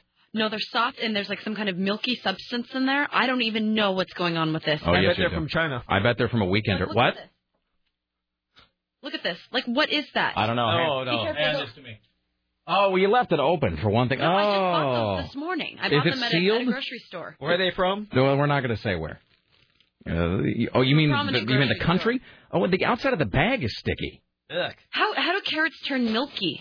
Okay, and why? Okay, first of all, I shouldn't be able to smell these carrots like through a sealed bag. Also, have you noticed these carrots are starting to go to mush? No, they're totally mushed. I didn't notice because I just grabbed the bag. They were, because you can get the 4 packs of carrots. The inside of this bag these were in the middle of, other packs of carrots. The inside of this bag is filled with some sort of milky liquid ivory soap type substance. Oh, God. Ingredients, carrots, and evil. All right. I'm going to hand these back to you, Sarah. That's all the same to you. Well, This has put me off, carrots. Don't leave these in my hand. They were only $1, but I am angry enough to go and get my $1 Take back. these back. I would. I don't want to hold those. But that means I have to put them in my but now my hands smell like your carrot death. Oh, I think I didn't even... You know what? I left my receipt there, too. Oh, yeah. Well, there you go. Leave them on the table in the kitchen. Somebody will eat them. You should totally leave them in the kitchen. Along with this bottle of booze in the station, in the studio fridge here that's just made of all the other booze, like mixed together. Leave a little index card that says delicious. You are a terrible person, and I like it. All right. Oh, Jesus. Crispity, crunchity carrots. From my own farm. Oh, you're a bad person, Tim Riley. You are the source of all evil in the known universe. Hey, can I just make a little observation about myself today? Today, I cannot put 2 words together correctly to save my life. That's what happened to me yesterday. I'm transposing words today. I'm taking words, and I'm not just transposing them, I'm conflating 2 words. Like when I went to say junkie dwarf, and I said drunky dwarf or something. But we knew what you were talking about. Yeah, I know. Yeah, when we were talking even before the show, you were saying the wrong words. I'm like, what are you talking about? And when I said that bookkeeper is the only letter with 3 consecutive sets of letters, that doesn't make any sense. It's word. No, I didn't. I just let that one go. Yeah, but that's what I'm saying, all day today. And in fact, all morning. And in fact, all last night. It was this morning, too, because we were talking. I'm like, I don't know what you're talking about because you keep replacing words with other words. Yeah, no, I'm transposing letters, and then I'm conflating words, and I'm doing the whole thing. I got some weird quasi-aphasia going on today. It's no good. Well, there's only 2 hours left. That's the way to look at it, Tim. Mm-hmm. All right. It's 503-733-2970. All right. And then I was trying to poke gentle fun at Lisa Desjardins today about the malapropism she was using, and somebody said that I was mean to her, so then I have to email her later and tell her I didn't mean to be mean and so forth. It's one of those days. And then Sarah's like a lot of crazy in the air. Sarah's got a bag full of mold. Milky carrots. All right. Oh God. Tim is evil. Hi, you're on the Rick Emerson show, sir, or madam, as the case may be. Hey, what's shaking? What do you got, sir? Talking about the nutmeg thing. Yeah. Anyways, I had a friend who went out and bought a bottle of nutmeg, and him and his friend proceeded to consume it and smoke it. No, so they smoked it. They didn't eat it. No, they ate it and they smoked it. See, because it's a powder. It doesn't seem like that's a thing you can get down. He got the chunky version of it, so they had to chop it up and everything. Chunky version. All right. He got the stick of it or something, and he chopped it up. Right. And they tried smoking it and they ate it. Yeah. He said he got pretty messed up on it. What sort of high does the nutmeg give you? He said it was like a mixture of being drunk and being stoned. When let's just back up for a second, because as you know, language, even though I can't use language correctly today, and even though words and letters and phrases and syllables are all my enemies, and correct usage of these things is eluding me, I will say this: I love language. I love the way that words are strung together and all that, and I love sort of the fluctuating and evolving definitions of certain words. When I was in high school, back in the olden days of the 80s, as Richie would say, you just said that the nutmeg high was like being high and being drunk. When I was in high school, that was the known definition of the word baked. To be baked was to be both high and drunk. Sarah, was that your understanding? No, baked was just stoned. Tim? Lit. What is that? What do you mean? That was what? What was lit? That was being high on something. Okay, now, but did you use the word baked? Was that a word your people used? I don't believe so. All right. Yeah, when I was in high school, because there was that song, You Shook Me All Night Long by AC/DC, which I do believe, although I'm not positive about this, has that line, da-da-da-da-da, and we were bacon. And maybe it's not even really that. That sounds kind of silly now that I say it out loud. But my friend Bill was like, yeah, bacon. When you're baked, it means you're both high and drunk. It's freaking awesome. And so that, in my head forevermore, that was what baked meant. So, anyway, so they're saying that nutmeg was like being high and drunk all at once. Yeah, and he said it made him, like, really sick, like, to his stomach for hours afterwards. Yes, it does. I mean, well, that, but that's like, if you dry out the inside of a banana peel and you scrape it and smoke it, you'll get really high. I mean, really, if you're that desperate, you're drying out the inside of a fruit and then, or going to buy nutmeg sticks and then chop it, just hit your head against a wall 5 or 6 times. I mean, it's faster. Jesus. Well, he gave up smoking the ganja, so he decided to take on other methods. So he decided that nutmeg would be a suitable replacement for marijuana. Hey, at least it's not illegal. That's how he looked at it, I guess. Well, look, I mean, I guess he's no better and no worse than the guy who I went to school with, who would always prowl the supermarket, and he would look for maraschino cherries that had gone past their expiration date, because I guess if they sit there for too long, they get fermented. He's like, dude, it's just like wine, except, no, see, that's not going to happen. Thank you. See, it was a clever call, ruined at the end there by a euphemism that I had to bleep. By the way, he's also not as bad as the guy who lived across the street from me growing up who would drink Stetson cologne. Well, there you go. Try to picture that. You ever smelled Stetson cologne? Mm-mm. Yeah. Well, I think I might have. Imagine like the worst thing on Richie's shelf in there. Imagine drinking that. So that is that you don't have to take any other questions, on the quiz. That is question 1 through 99. Are you drinking goddamn Stetson cologne? I knew a guy who would carry around a bottle of nail polish with him so he could huff it. Really? Yeah. See, but at least huffing. And he was hot up until that point. I'm like, really? Really? Is that... Whip out your little pearly pink nail polish and go to town there, champ. You thought he was hot until you saw him huffing nail polish. Just an idiot. I'm like, wow. Right. Yeah. What was I thinking? It's like a girl with bad teeth. It doesn't matter. She could be hot as all get out. She opens her mouth and you just kind of go, okay. No, thank you. No, thank you. Hi, you're on the Rick Emerson radio program. Hello. Hey, Rick. What's up? I just wanted to give all the listeners a heads up that if they're heading north on I-5, they might have some traffic because the bridge is up for like 15 minutes. So if they're heading north on I-5. Yeah, it's moving now, but... Which bridge are we talking about? The Interstate Bridge. Okay. I-5, Interstate Bridge up. Okay, so if you're heading north on I-5, it's a little sluggish. Yep. All right. Thank you, my friend. No problem. All right, do a couple more here. Hi, you're on the Rick Emerson radio program. Hey, Rick. I had a buddy who lived in New York City in the late 80s who was a recreational PCP user.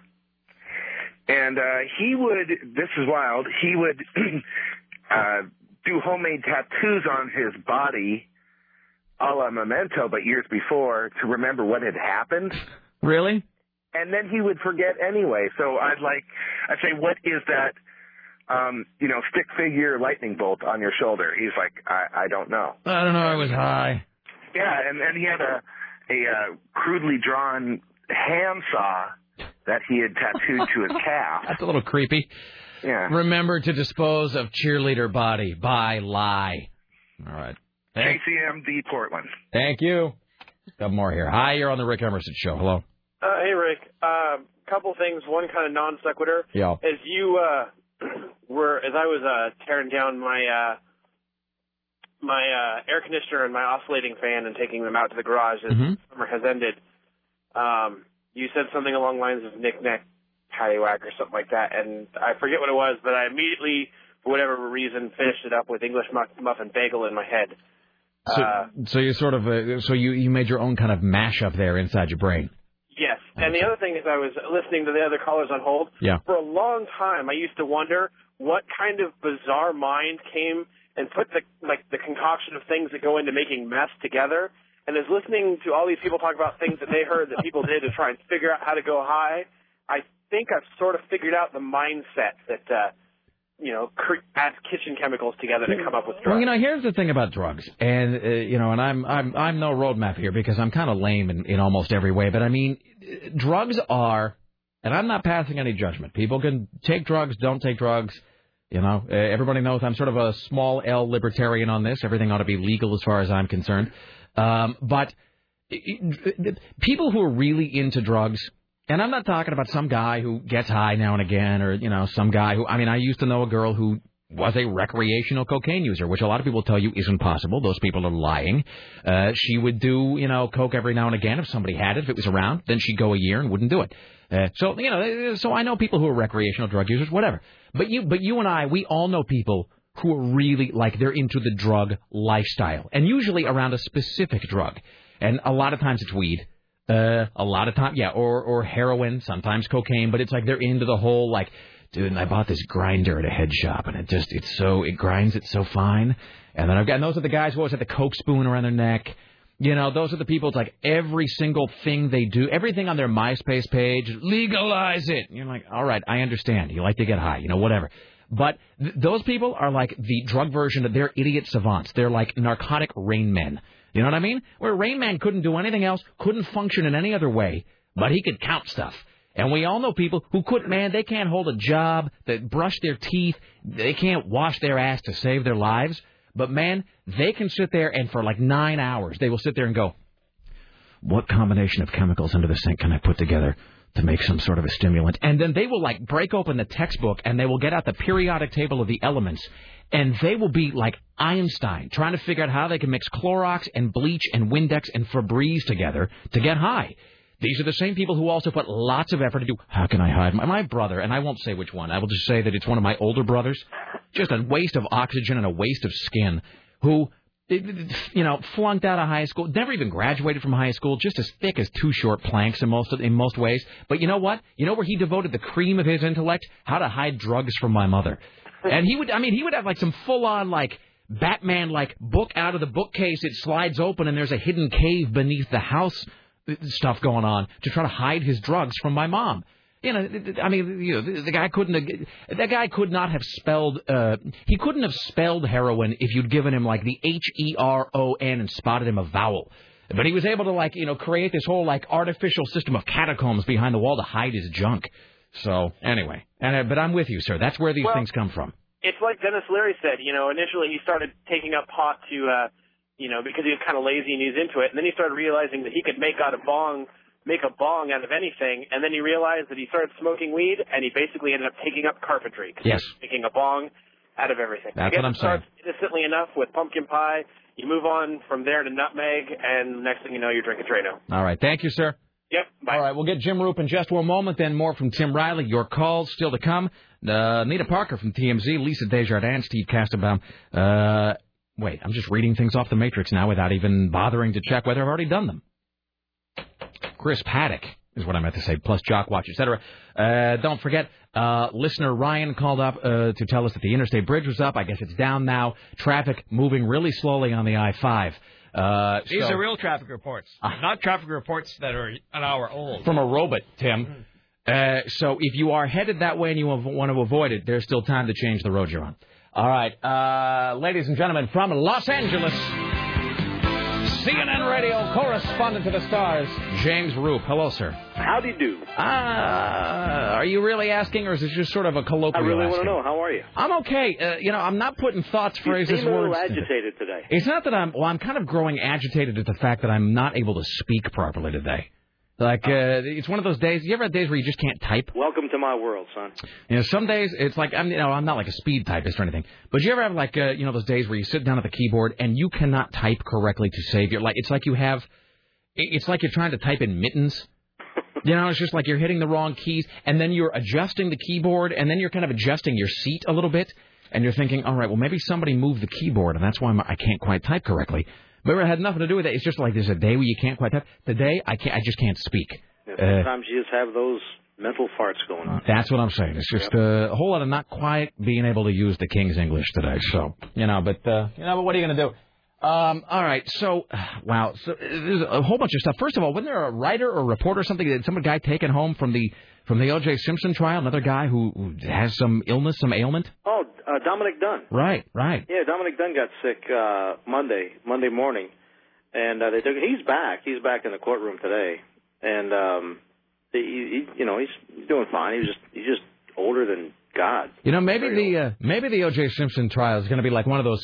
It's like going to be one of those cursed amulets or something, like in an old horror film, which is everybody, or like that. What is it? The tomb of Tutankhamun, where it's like everybody who went into that tomb, it's like they were walking down the street 3 weeks later and a piano fell on their head.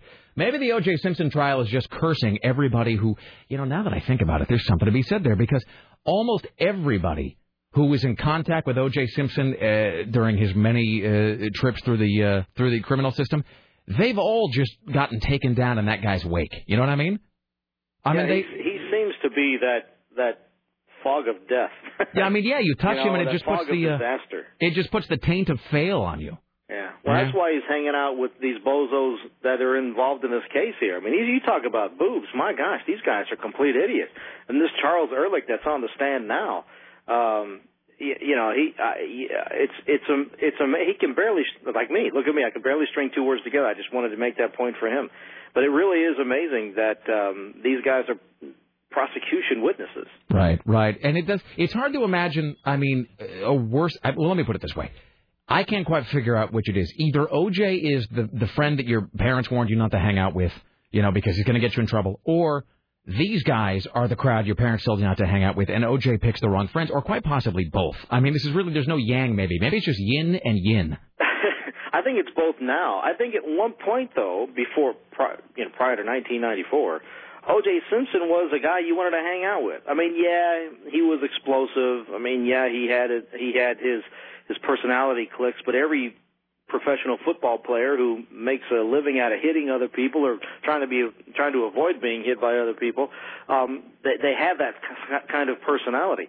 But I think after the 1994 murders of Nicole and Ron Goldman, I think, that's when he had nobody else to hang out with but people who didn't care what O.J. Simpson's reputation did for theirs, because theirs was already in the toilet. So it is sort of like, I make this, I talk about this sometimes, I say, where, it's like some of the less savory businesses one might enter into in this country, some of them illegal, such as drug dealing or in many places prostitution or whatever. And it's not that those businesses attract bad people per se. It is that, like, the illegal and sort of fringe nature of those businesses mean that by definition, the people who get into those that kind of work are people who don't really care if they get in trouble, or they've already burned all their bridges in the sort of straight world, and so therefore the illegality is what means that you're going to end up rubbing shoulders with all kinds of bad people. Exactly. That's exactly right. Right. And that's what it is with O.J. at this point, the post-1994 O.J. Yeah, I think that's exactly what happened. And that was very eloquently said, by the way. That was very well done. See, that's the first eloquent thing I've said today. It was perfectly summarized. Yeah, everything I've said today has just been ass backward. I was apparently mean to Lisa Desjardins earlier on today. I was trying to make a Seven Dwarfs. She probably deserved it. She was asking for it, Jim. I was trying to make a Seven Dwarfs joke earlier, and I mangled that. So I was all disproportionately testy about this Italian restaurant I was trying to eat at last night. It was all very... it's been a bit of a day for me. But what are you going to do? That, and we spent the last 45 minutes trying to figure out what the hell PCP is, because nobody seems to know. It's a big, long word. So let me ask you this. In your experience as a reporter, you ever cover a guy who you know for a fact was on PCP? Absolutely. All right. So we're trying to figure out two things. One, does PCP actually, not just in like after-school specials, does PCP actually give you superhuman strength? I think it just makes you... I think it makes you unaware that you can be hurt. Well, if it's an animal tranquilizer, that might actually make sense. Yeah, so you just go nuts. And and it probably increases your adrenaline to a degree. Right. So you are probably stronger than you normally would be, just because of, number one, the adrenaline, and number two, the endorphins, and number three, you're just whacked out. Right. So, right. I mean, it probably makes you seem that way, and that's why it takes 18 cops to tackle a guy on PCP. We had a guy here in Portland, they hit him like 4 times with a taser, and he wouldn't go down. I think it's just your body's wiring gets all screwed up, and so it doesn't know that it's being tased. All right. No, I can see that. I mean, because somebody said, well, it was developed as an elephant tranquilizer. And I don't know if that's true, but that would actually make a lot of sense, because it's like, because then I saw the most fascinating Geraldo one time. First of all, where's Geraldo right now? What is he doing? We tased him out back. No, the last time I saw him, he was in New Orleans with a wind meter. I like Geraldo. I really do. And I know his name is a dirty word to some people, but you know what? He really is entertaining. And you got to give it to Geraldo, because he just, he gets knocked down, he gets fired. They whack him on a whole bunch of shows. He gets back up, gets another show. And there's something about him that is so... It is so, like, refreshingly shameless, He just doesn't care. I mean, I think Geraldo figures he's only on this planet for, like, 80 years, and he's just going to go out there and he's going to do whatever he can, just grab this place by the neck and make the most of it, Well, he's doing that. But I saw the most insane program one time back in the 80s, and it was about people who couldn't feel pain. or they had like some disconnect between like their spine and their brain or whatever. They could function probably, nothing else wrong with them.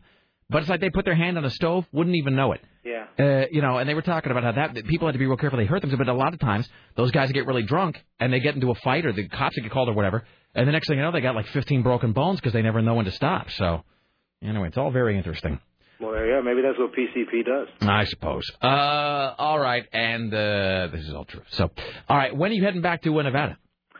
I have to do the vice presidential debate in St. Louis on the 2nd, and so that means I'll be back to L.A. on the 3rd, which means I'll be back in Las Vegas on the 6th. And so the vice presidential debate is next Wednesday, is it not? It is the 2nd of October. Which is, hold on, let me look. A week from next Wednesday. Yeah, all right, yeah. Or so, am I wrong? No.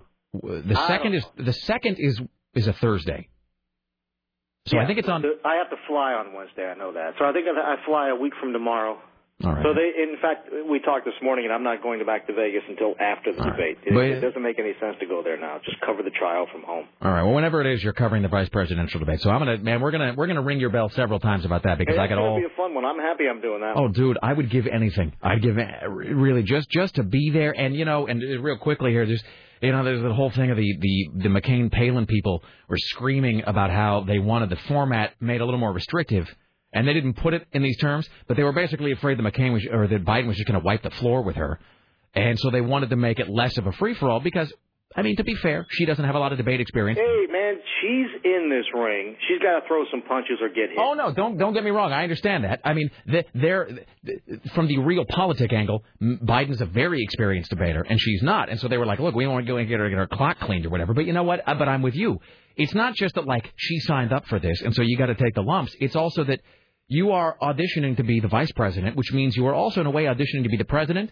And I would like somebody as president, whoever it might be, and from whatever party, who can get thrown in at the deep end across the table from some guy who is trying to take you apart, and you can just take it and you keep going. Yeah, you got to be Rocky in there, man. Because at some point, it's not going to be Joe Biden coming at you with a cleverly phrased sentence.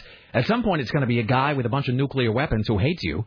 And it was saying, like, give me a reason not to launch, a war on you, and you got to figure out a way to defuse that. So absolutely. What can you? It is. And I can't believe the Republican Party doesn't realize that, and they better not try to ask for a kinder and gentler debate. Yeah. Or or their own party's going to run. Yeah. I just the thing with him, and we'll talk a lot more about this in the future. But the thing about it is, he's got to look, tough, without looking like he's hitting a girl. So. I think he can do it. I've always liked Joe Biden, not for his politics, but just because he's that kind of guy. He can hit you in the face, make a joke, and for some reason you're going to smile about it. He's real good at that. I've seen him in the other debates, and I thought, man, this is the guy I want for president because he's real good at calling you an idiot, making you feel good about you. In those debates, I always think about this in terms of the presidential, vice presidential debates. I always look for the guy, and I say, that's the guy I'd want to be my criminal lawyer. That's it. That's my criteria. Is like, would I want this guy to represent me if I was on trial? I would want Joe Biden to represent me. I honestly would. He would completely win over a jury. I'm sorry. I'm reading Sarah's lips right now. She's mouthing somebody about needing more. You need more coffee? Yes, I desperately need more coffee. All right. James Roop, as always, a pleasure. I'll be right there with it. Oh, it's cream? Sugar? We'll leave the back door open. Thanks, man. All right, brother. Thank you. All right, buddy. All right, there you go. We got to do one thing here before we break. Hello, Nick. Yes, sir. What brings you to the phone today, sir? Well, there's still time to change the road you're on. Why, whatever are you referring to? I'm referring to a Led Zeppelin lyric. Why did I just use that in conversation? How clever of me. All right. That was very clever. All right, my friend, you are going to see Robert Plant and Alison Krauss next Tuesday at the Rose Garden. Tickets on sale now at ComcastTix.com. Robert Plant, Alison Krauss. Don't forget, every day this week, I work a Zeppelin phrase in the conversation. You spot it, you call it 5. You go to see Robert Plant. All right, my friend. Thank you so much. We'll put you back on hold. Make sure we got your info. Thank you for listening, Hey, sir. one thing real quick. Yeah. My friends Pete and Janelle just got married this weekend. They're big fans. Have been for a really long time. I just wanted to give a shout-out to those guys. They're great together, yada, yada, all that good stuff. All right, Pete and Janelle. What? All right. Congratulations. All right, thank you. Thanks. All right, hold on. There you go. All right, you need some coffee? Yes, please. All right, let's play ourselves into break here. There we go. Ladies and gentlemen, Tim Riley returns around the corner with more news from the Ministry of Truth. Later on, Nita Parker from TMZ. Let's see what else we got coming up later on. Chris Paddock's top 5. Still got a Jock Watch to get to. Don't forget, one random on-air caller today wins a copy of Sports Night, the entire series. You stay there. It's the Rick Emerson radio program.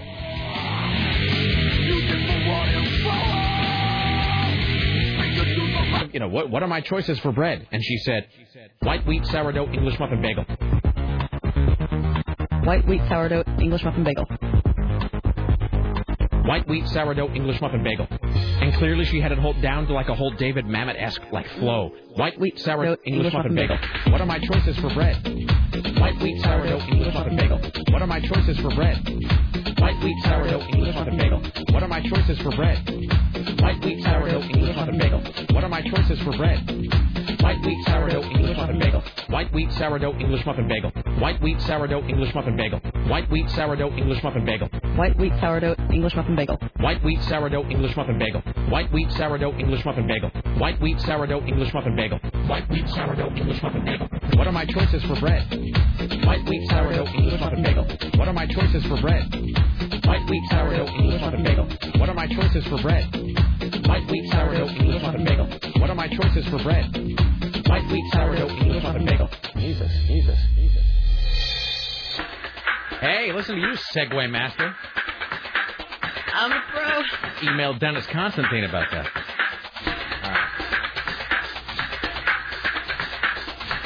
Waiting for this to actually begin right now. Why, hello, it's the Rick Emerson radio program. It's 503-733-2970. Single-handedly keeping the crystal method employed. 503-733-2970. Coming up later on, Nita Parker from TMZ, Chris Paddock from Rock 101 KUFO. He'll be here to count down his top 5 teenage angst songs. Did I tell you, I have written down just in the last hour so many topics and bits and stuff we got to get to. That Linda woman's not going to be happy, Tim. Anymore. It's an even bigger patchwork of inanity. She'll hate us for another 10 years. That's right. All right. Let's take this call before we continue with the news. Hi, you're on the Rick Emerson radio program. Hello. Hey, everybody, it's Man Brian. Hello, sir. Long time no talk. What's up? I know. I've been working for the man, keeping the wheels greased in Lake Oswego, so to speak. So I was listening earlier on there, probably 15, 20 minutes ago, and I heard you use the phrase attributed to AC/DC, "You shook me all night long." Mm-hmm. And I thought, well, that's a Led Zeppelin lyric, by golly. Yes. And I got on the phone, and alas, I was apparently mistaken. Well, that's my own fault. I didn't really. So I was talking about the phrase, and we were bacon. And I do think I specifically said it was from the AC/DC song, "You Shook Me All Night Long." However, to be fair, there is, in fact, on Led Zeppelin 1, there's a song called "You Shook Me," which does contain the phrase, "You shook me all night long." And so technically speaking, that is also a Zeppelin lyric, but let us, I suppose for the letter of the law. But that is not actually the Zeppelin lyric of the day. That is true, and I was not caller 5. I was caller 1 on that. So, but I just caught it, and I wanted you to know we're listening out here. And thank you very much. Best show ever. You know what? That's the kind of active listening that the Rick Emerson Show audience is known for. Prospective advertisers. We all do that, my friend. It's if you don't, you miss so much if you don't listen constantly. So if you don't listen for 5 hours every day, 5 days a week. Exactly. So a word to the wise, all your listeners out there, don't miss a second of the Rick Emerson Show. Best show ever. Thanks, guys. Thank you, sir. There you go. Attention prospective advertisers and, everybody. Okay. How's everybody feeling? Fine. I'm feeling better. You know why? I just finished another visa. Just polished it off. I'm feeling a bit better. I'm on the comeback trail. I feel good, too. I almost made somebody throw up by saying milky carrots. Really? Oh. That's awful. That's what I was saying. The carrots are all milky. But you didn't use that actual phrase before. Yes, I did. No. You said the bag is full of something milky. You didn't say milky carrots. That's a horse of a different color. I think he threw up. All right, ladies and gentlemen, at the Ministry of Truth, Tim Riley. And now, from the Ministry of Truth, this is Tim Riley. So the nation's top financial officers warned of dire consequences if Congress doesn't give them all this money. Very fragile, unpredictable, worrisome. That's how Federal Reserve Chairman Ben Bernanke characterized the current state of the U.S. economy while testifying in front of Congress. The Fed supports the Treasury initiative. We believe that strong and timely action is urgently needed to stabilize our markets and our economy. This will not saddle taxpayers with the cost of the bailout. Under the Treasury authority being requested, a program can be undertaken that will help establish reasonable hold-to-maturity prices for these assets. Doing that will restore confidence and liquidity to financial markets and help the economy recover without an unreasonable fiscal burden on taxpayers. Now, how do we know if these people are telling the truth? We have no idea. Well, they didn't tell the truth about anything in the past. Can I ask you another question, Tim? Yes. I hate to be saddling you with all of these economical inquiries, Not at all. but we only had Lisa for like 10 minutes, and really you're smarter than anybody else here. So, all right. So, let's leave aside the demographics for a moment of the people that were getting these loans for houses. Yes. The bottom line is, as I understand it, as you explained it earlier with all of your vast real estate knowledge, the bottom line is that the banks, let's say one part of this, is that banks were giving houses and loans to people that really we all knew couldn't afford them and pay them back, right? That's the thing. People were buying houses. No, it started out they could. Then when the interest rates rose on these loans, they could no longer afford to do so. So are these is this like an adjustable rate? Correct. This is an ARM, a so-called adjustable rate mortgage? Yes. In other words, most of these were interest-only loans. They weren't paying back any principal. Okay. But there was nothing illegal about not paying back principal. Sure. So let me ask you this, though. In your estimation, based on your read of this situation, yes, did these lending institutions, in their heart of hearts, when they were, kind of giving these loans and mortgages and whatnot to people, did the banks, like, deep in the still small space inside, did they know in their hearts, like, this guy is never going to be able to pay for this? Uh-huh. Okay, so...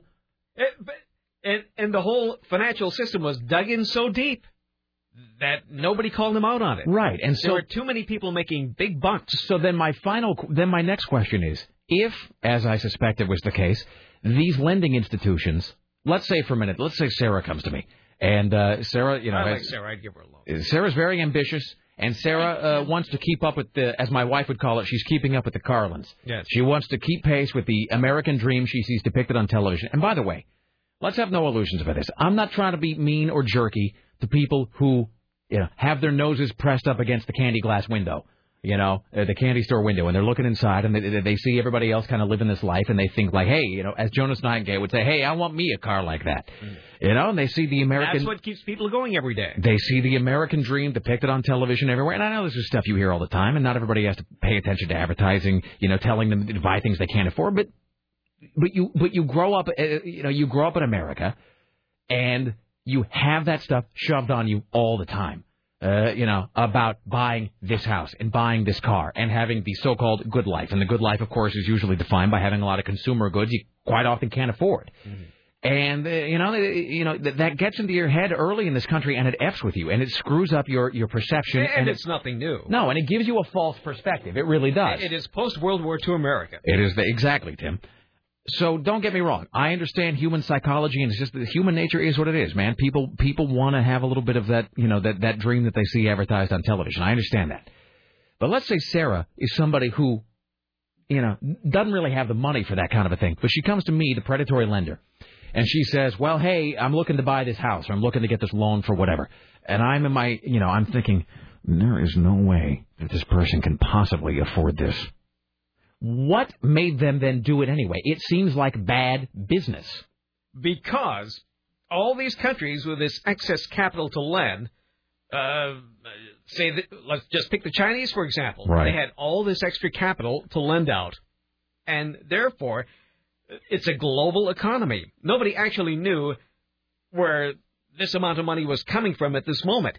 It was an excess amount of money to be spent on the worldwide economy. But didn't the lenders themselves, the bottom line, didn't the lenders in their hearts know that the people getting the loans couldn't pay them back? And if so, didn't the lenders realize, look, someday we're going to get called on this when this guy defaults on his loan?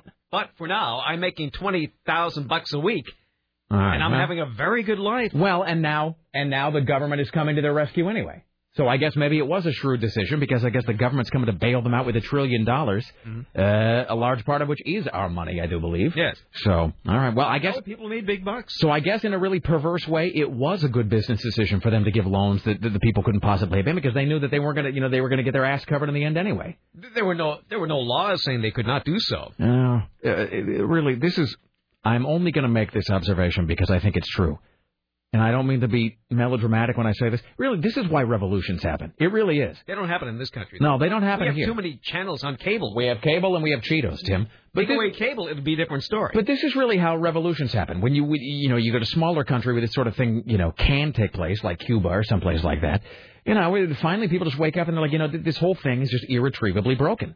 I mean, that's obviously what happens in small, even now, smaller countries where there's some sort of a coup. Finally, some guy just wakes up and he gets a bunch of his rabble-rousing friends and they get together in a room and they say, look, this country and this government is so irretrievably effed that we have to do a hard reboot. I mean, we have to do an unplug and we have to let the hard drive spin down to zero and then we have to plug it in and start from scratch because this thing is so completely broken, we can never fix it the way it is now. You can't fix the car if the engine's still running. And I'm just saying that, stuff like this contributes to that because people get, this view of this systemic corruption and incompetence, which doesn't ever seem to get any better. And then the government just comes and papers over everything with like $1 trillion, infusion of cash that we cannot afford. Correct.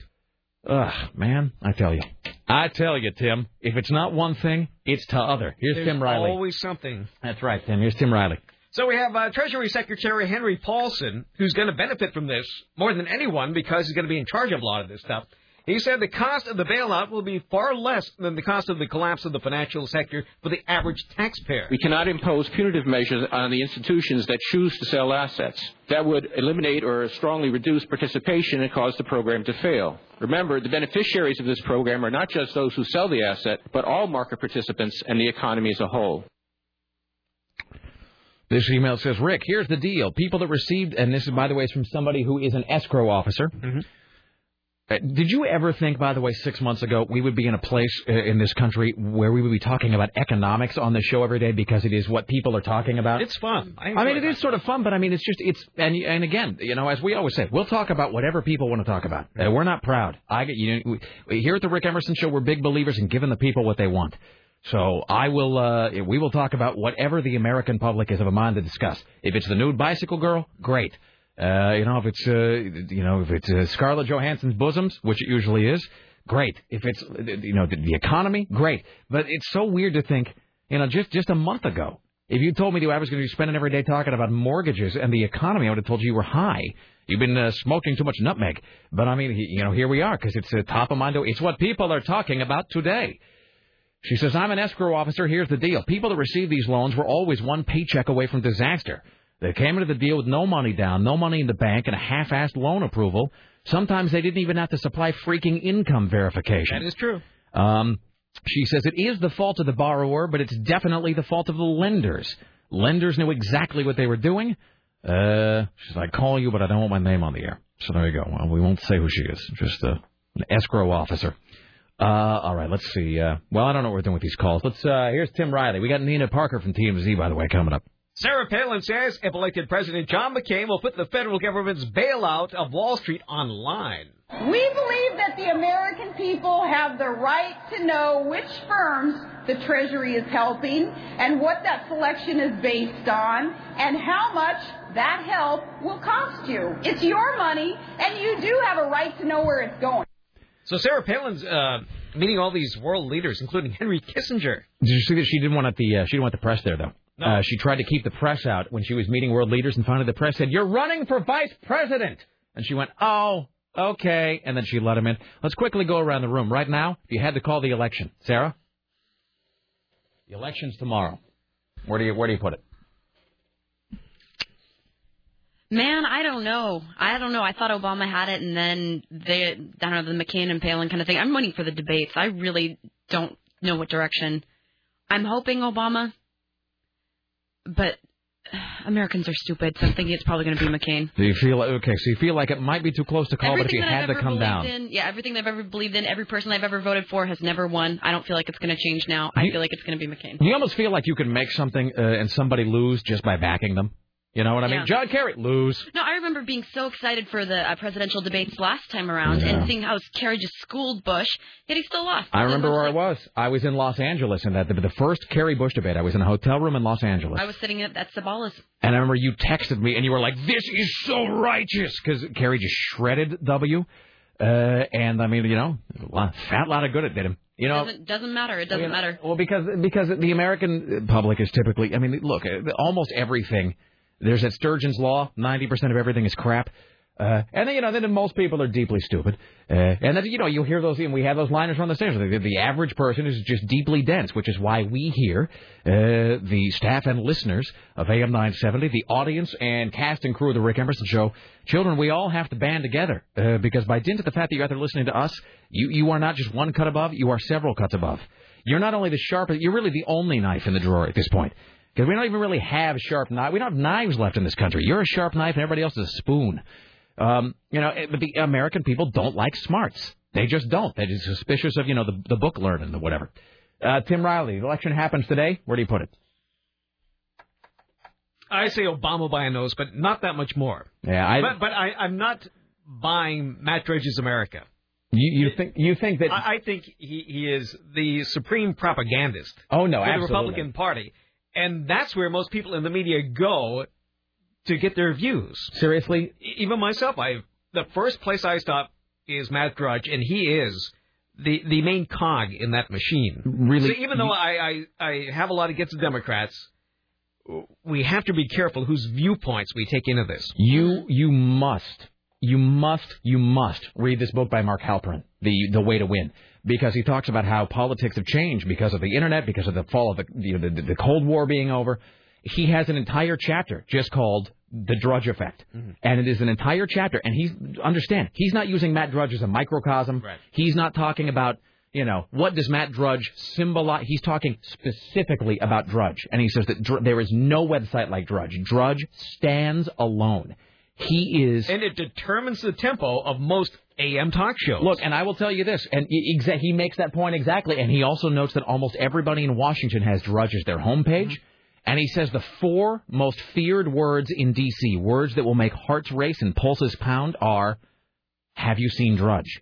Because if somebody calls you, if you were in the Beltway, you answer your phone at the office on the Capitol Hill, you answer the phone, somebody goes, have you seen Drudge? You're really like, oh, God, what? Tell me! He is what the big 3 evening news used to be. He is the evening news 24/7. Matt Drudge is the single most influential and important journalist in America today. Hands down. And people can say he's not a journalist, but that's between you and that's your boggle. Because the big guns are coming out now, and the big guns are coming out on that site. Yeah, Matt Drudge is the most important person in journalism in America, period. So does he back, is he a Republican? Is he a Democrat? He claims to be an independent, but he does lean conservative. Okay. He leans kind towards... of like the New York Post. Yeah, he leans towards scandal, too. I mean, look, if anything is sort of sexy or sleazy enough, he'll publish it. And he also likes stories about, like maimings and dogs born with 3 heads and a girl with 8 legs. So he likes that. But, it is the framing that he does better than anybody. Exactly. Please describe what you mean by that, Tim. Framing? He'll get an idea and get the corresponding stories to make it look like there's a deluge of something going on. Exactly. So Matt Drudge will decide that a story is interesting or compelling, and as Tim just pointed out, he'll have 4 of those stories all in a row on his website, and at any point his website only has like 25 stories, but he'll make sure the top 3 are all about one. And look, it's the Internet. You can find 10 stories. It could be the same story written 3 different ways. Exactly. You could find 15 stories right now about shoelaces, So finding 4 stories about a topic isn't difficult. But what Drudge will do is he'll get 4 stories, let's say about shoelaces. He'll get 4 stories about shoelaces, and he'll put them all at the top of his page. In a blaring headline. And people will go there and they'll go, look at that. Drudge has 4 big stories about, hey, I guess shoelaces. It's all about shoelaces now. Look, have you seen Drudge?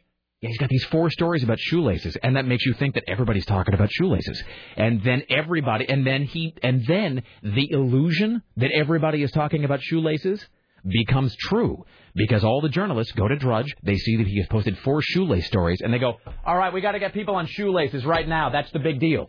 And so then it becomes an actual news story because he claimed it was. I mean, it is impossible to overstate the importance of Matt Drudge. And we've just turned into All Things Considered here. But, it's just, it is staggering.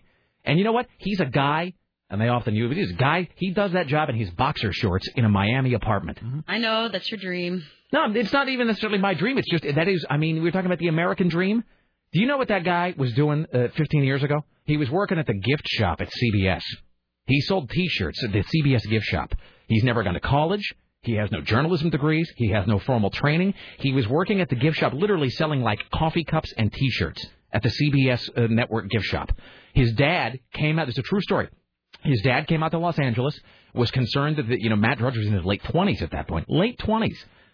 Probably older than you, He wasn't doing anything. His dad was concerned, that his son was frittering his life away. So came out to visit him, gave him a PC. Here you go, son. Here's a computer. Maybe try to make something of yourself. And within 3 years, he was, bringing down a president, with his Lewinsky stuff. I mean, he is both the, in some ways he's the Walter Winchell. And he's also the Gatsby, sort of our time. He just reinvented himself. Yeah, that's true. I mean, there's no one like Drudge. All right, let's see. We've got that. We'll get Nina Parker here in a few. Later on, we got the... I was asking your take on it. You said Obama buying those. Oh. But you said you don't believe Drudge is America. That he's framing it as like, advantage McCain. God, I don't know. I think maybe Obama, but again, Obama by a head. I hope you... Not by much. No, I don't think it's by much, though. I don't think it's going to be, and it's going to come down as it did last time to a couple key states. It's going to be a few battleground states. It's going to be like Ohio and Pennsylvania. Same states it always is. Because they're not even campaigning here. I mean, it's not like McCain's going to win Oregon. That's never going to happen. So there's a lot of states where it's in the bag, a lot of states that are advantage Obama or advantage McCain, and then there's those battleground states. I just want to see a little more aggression on the Democrat side, because all I see every day is Sarah Palin. Yep. They're putting things out there every day, and Obama's kind of fading into the distance. Right. Like, do something. Well, my thing about the vice presidential debate, and we'll talk to Nina Parker in a moment, and we'll have more headlines from Tim. My thing about the vice presidential debate is that, because we do live in a country of double standards and sexism on both sides and, inequality in a lot of ways and all of that. Biden can't come out and just put a fist right in her face. I mean, he can't do that. He can't come out and just savage her. He can't pick on a girl. No, because that's the thing, right? Because if it was Hillary, it'd be different, though. She's not really a girl. No, because she's got a big... Hillary's got sack, you know what I mean? So, she's like Margaret Thatcher. You can come out and hit her with a baseball bat. But he can't be mean to Sarah Palin because she has that... Because she's girly, she kind of got that feminine... she does look like a girly girl in some ways. And so, you just can't come out and be mean to her. But he also can't let her bitch slap him. Well, that's the thing. So here's my deal. Richie, would you check the warm line, please? This is Nina Parker, I believe. I want to make sure that she's... Thank you. We'll get her in just 1 second. But that's the thing is he can't let her walk on him because then he'll look emasculated. Mm-hmm. And the public will never vote for a guy who's just had his hair cut off. And so what he has to do is this, because he's a lot older than she is, he has to do this. This is just... I'm speaking in the terms of political maneuvering. He must... be the dad, and she has to be the daughter. That's how he has to position it. Because that's what Cheney did to Edwards. Cheney was like, well, son, I admire your spunk, but you got a lot to learn about the way things work. That's what Cheney did. And, Edwards, by all accounts, a very skilled trial lawyer, and Cheney made him look like a little kid. I was like, sit on my lap. Let me tell you about how the government really works. Do you have faith in Biden? You think he can pull it off? By all accounts, he's a great debater, and, very skilled, but they said the same thing about Edwards, and Cheney owned him. I mean, Cheney took him out to the woodshed and beat him like a mule. But that's what Biden has to do. He has to talk to her like a daughter. He has to be like, look, I admire your spunk. You're very admirable, I hope my own daughters grow up to be like you. But really, the world we are living in today, and then he ignores her and talks to the camera. We'll see if he does it, though. I foresee just a bunch of pithy one-liners from her. I know. Well, we have an old saying in Alaska. Oh, my God. All right, let's welcome now to the Rick Emerson Show from TMZ.com, Nina Parker. Hello, Nina. Hey, guys. How are you? I am, I would say on a scale of 1 to 10 in terms of being adorable, I'm an 8.5. Right. Nice. How adorable would you say you are on the classic 1 to 10 scale? Today, I'm not feeling too adorable today, so I'm going to give myself a 7.5. Well, all right, 7.5, that's still, look, if you were, you'd be an all-star if you were playing baseball with that. So, I mean, All right. A couple of things. First of all, we talked about this last week, and I mean, it's not even that I really care, but it is one of those things that got dragged out forever and ever and ever and ever and a day. But I guess Samantha Ronson called KROQ, is a radio station in Los Angeles called Loveline, and actually just said, Lindsay Lohan got on the phone and said, like, hey, we're a couple, we are together. So it's like an official thing now, right? Well, mean, it's like the worst kept secret in Hollywood, really. But when Samantha called in, and the portion that we actually put on the website was the portion where Lindsay got on the phone, and basically the DJ asked her, how long have you and Sam been together? Has it been 1 year? Has it been 2 years? And Lindsay, instead of saying, oh, we're not together, or, kind of playing coy, she just says, we've been together a very long time. Right. And he says, you guys are great together, and, I hope you guys last forever. And she's like, thank you very much. So, she, at this point, has no qualms about it, and she's open about it and talking about it. So, good for them. I got to tell you, Lindsay Lohan obviously has had some challenges and struggles in terms of her public image. Doesn't help that she's often seen in a car covered in what appears to be dried vomit. So she's got a lot of, rehabilitation on that public image. But just speaking now, putting on my publicist hat for a moment, Lindsay Lohan has the biggest opportunity being handed to her right now. And what it is she has the most jewel-encrusted, top-tier, grade A, high-class wedding that Hollywood has seen in 50 years to Samantha Ronson. And I don't mean, and I mean actual class, not like weird, like hick class.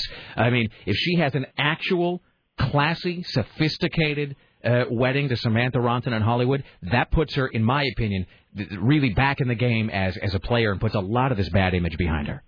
Yeah, I mean, if it goes that far, it's just funny when people finally get together. Everybody wants there to be a wedding. They're both pretty young, so I hope that they don't rush to do that, especially because Lindsay's still just coming out of rehab, trying to get her life back together. Seems like Sam is actually a good influence on her. I hope that she just takes it easy, enjoys her youth, and tries to kind of put it all together instead of trying to rush to something else. Is that the general consensus on Samantha Ronson, that she's relatively stable, at least compared to Lindsay Lohan? Yeah, absolutely.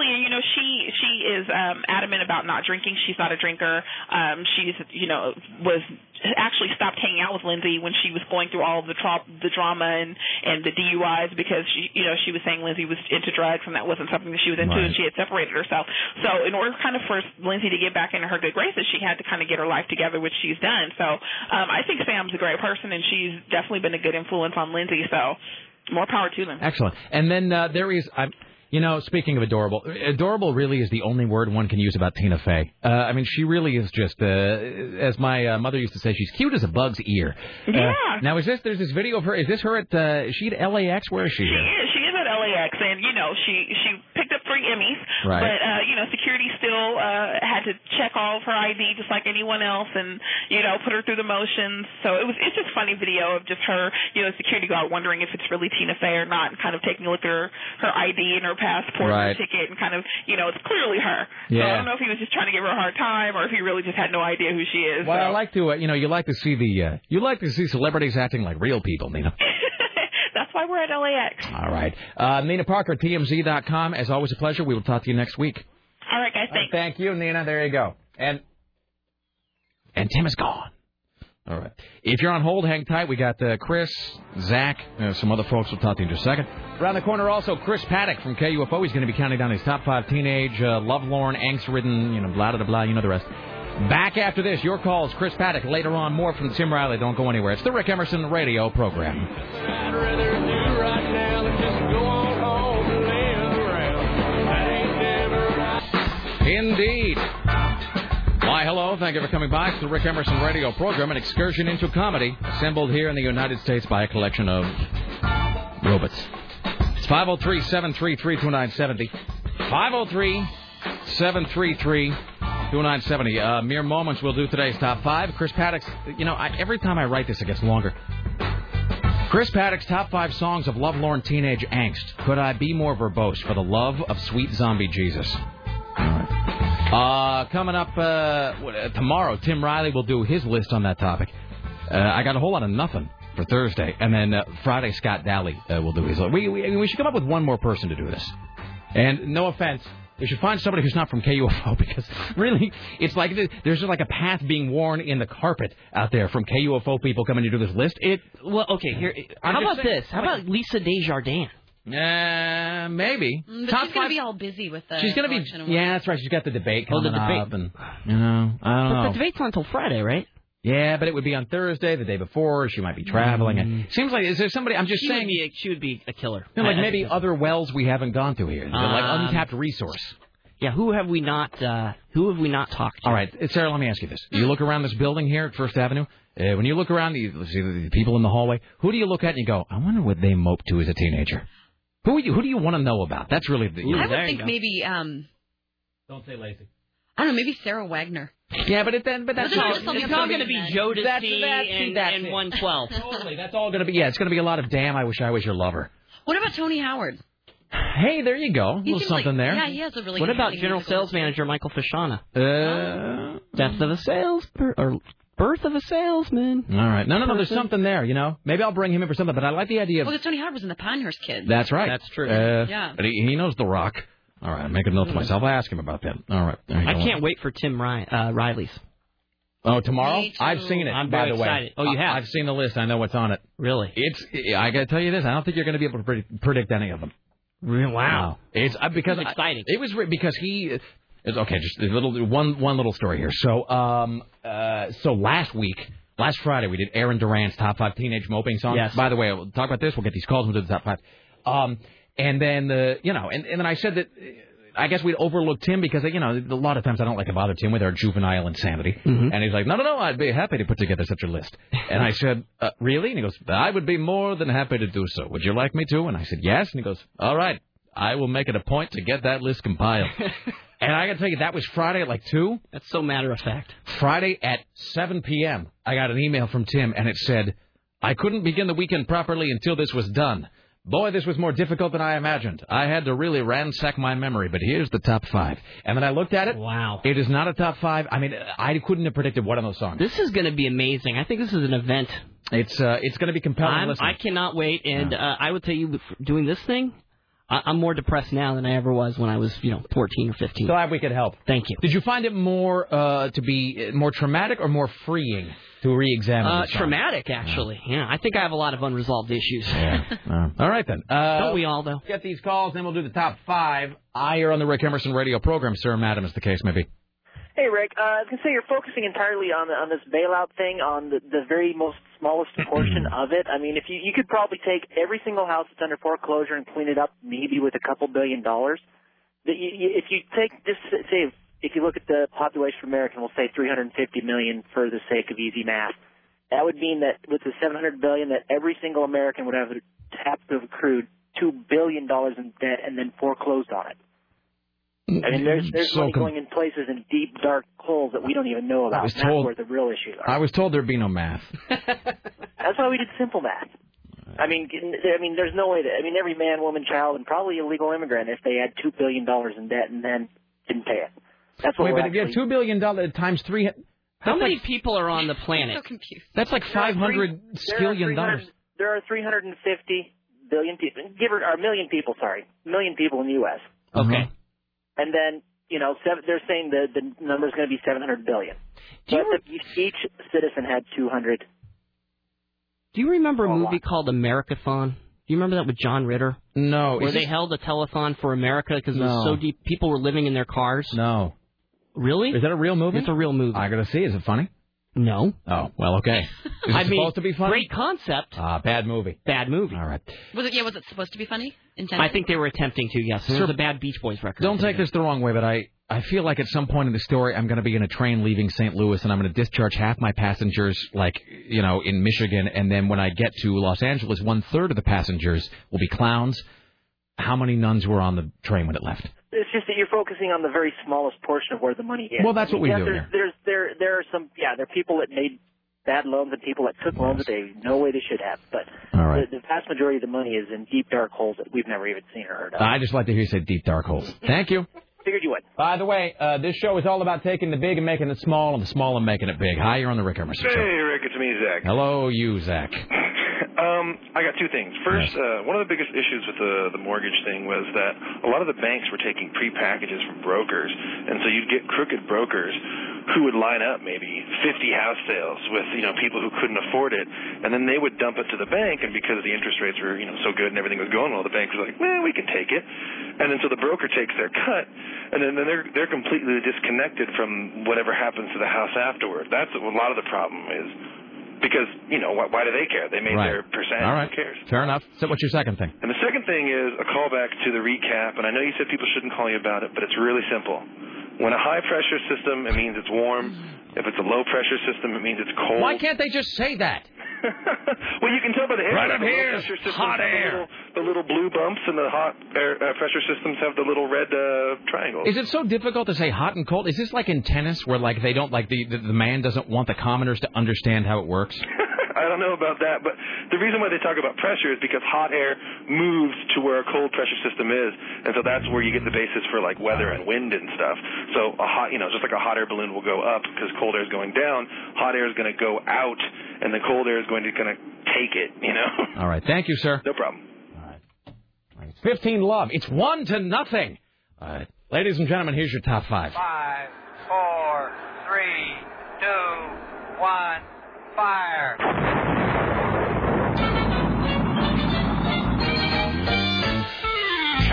All right, I'm looking at the Wikipedia entry for Americathon. What year did that come out? 1979. I was going to say that. Why does it say 1998? Because that's the. Is that when setting. It takes place? Yes, and John Ritter plays the president. Of course he does. There's also special appearances by Elvis Costello, Jay Leno, and Meatloaf. And Tommy Lasorda. Meatloaf was also in the movie Roadie, by the way, which I was watching the other day. Everything will work out Roadie? if you let it. Yeah. Wait, hold on. Wait, you've seen the movie Roadie? Yeah. God bless you, Sarah Dillon. She's a completist. You are a Pandora's box of surprises. I'm so happy that you've seen the movie Roadie with Alice Cooper. It made me very happy. All right. Excellent. Wonderful. And Meatloaf. Well, Meatloaf is in everything. All right. Who's doing this intro? Well, Tim is not here, so I'll do the intro. Okay. As we continue to plumb the depths of teenage despair and depression, we take a look at the alternative side of things with KUFO program director Chris Paddock. In what musical ocean did a young Christopher drown his adolescent sorrows? Let's find out as we count down these, Chris Paddock's top 5 songs of lovelorn teen angst. Do you want Here to we go. Get ready to be depressed. This is really depressing. All right. Honorable mention, the Violent Femmes, Good Feeling.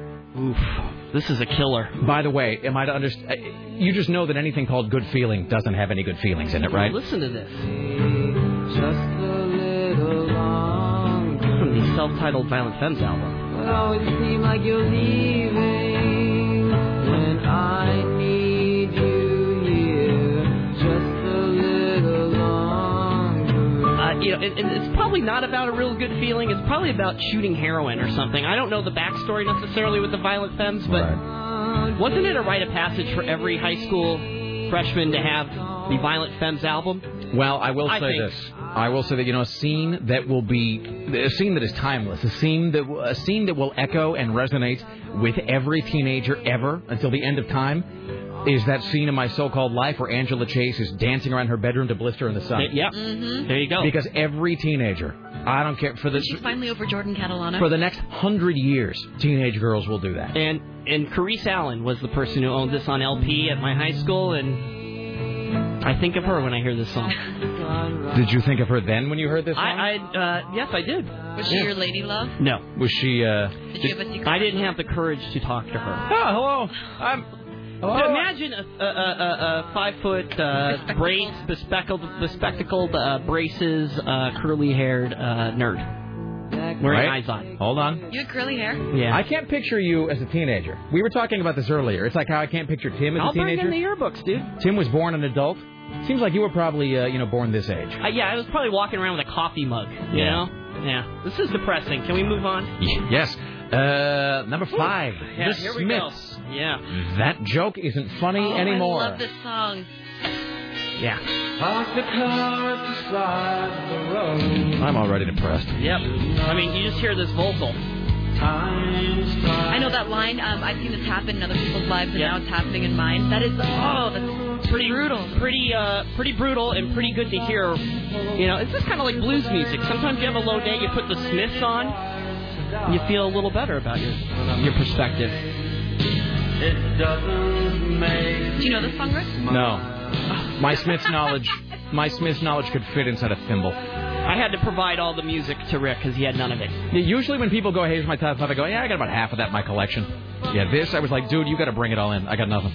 Yeah, and then I found out this was about a journalist that Morrissey apparently had a crush on. And I guess they had a fight and a falling out. So that's what this is entailing. After falling out? Oh, yeah, shocker. Have you guys had Johnny Marr on the station ever?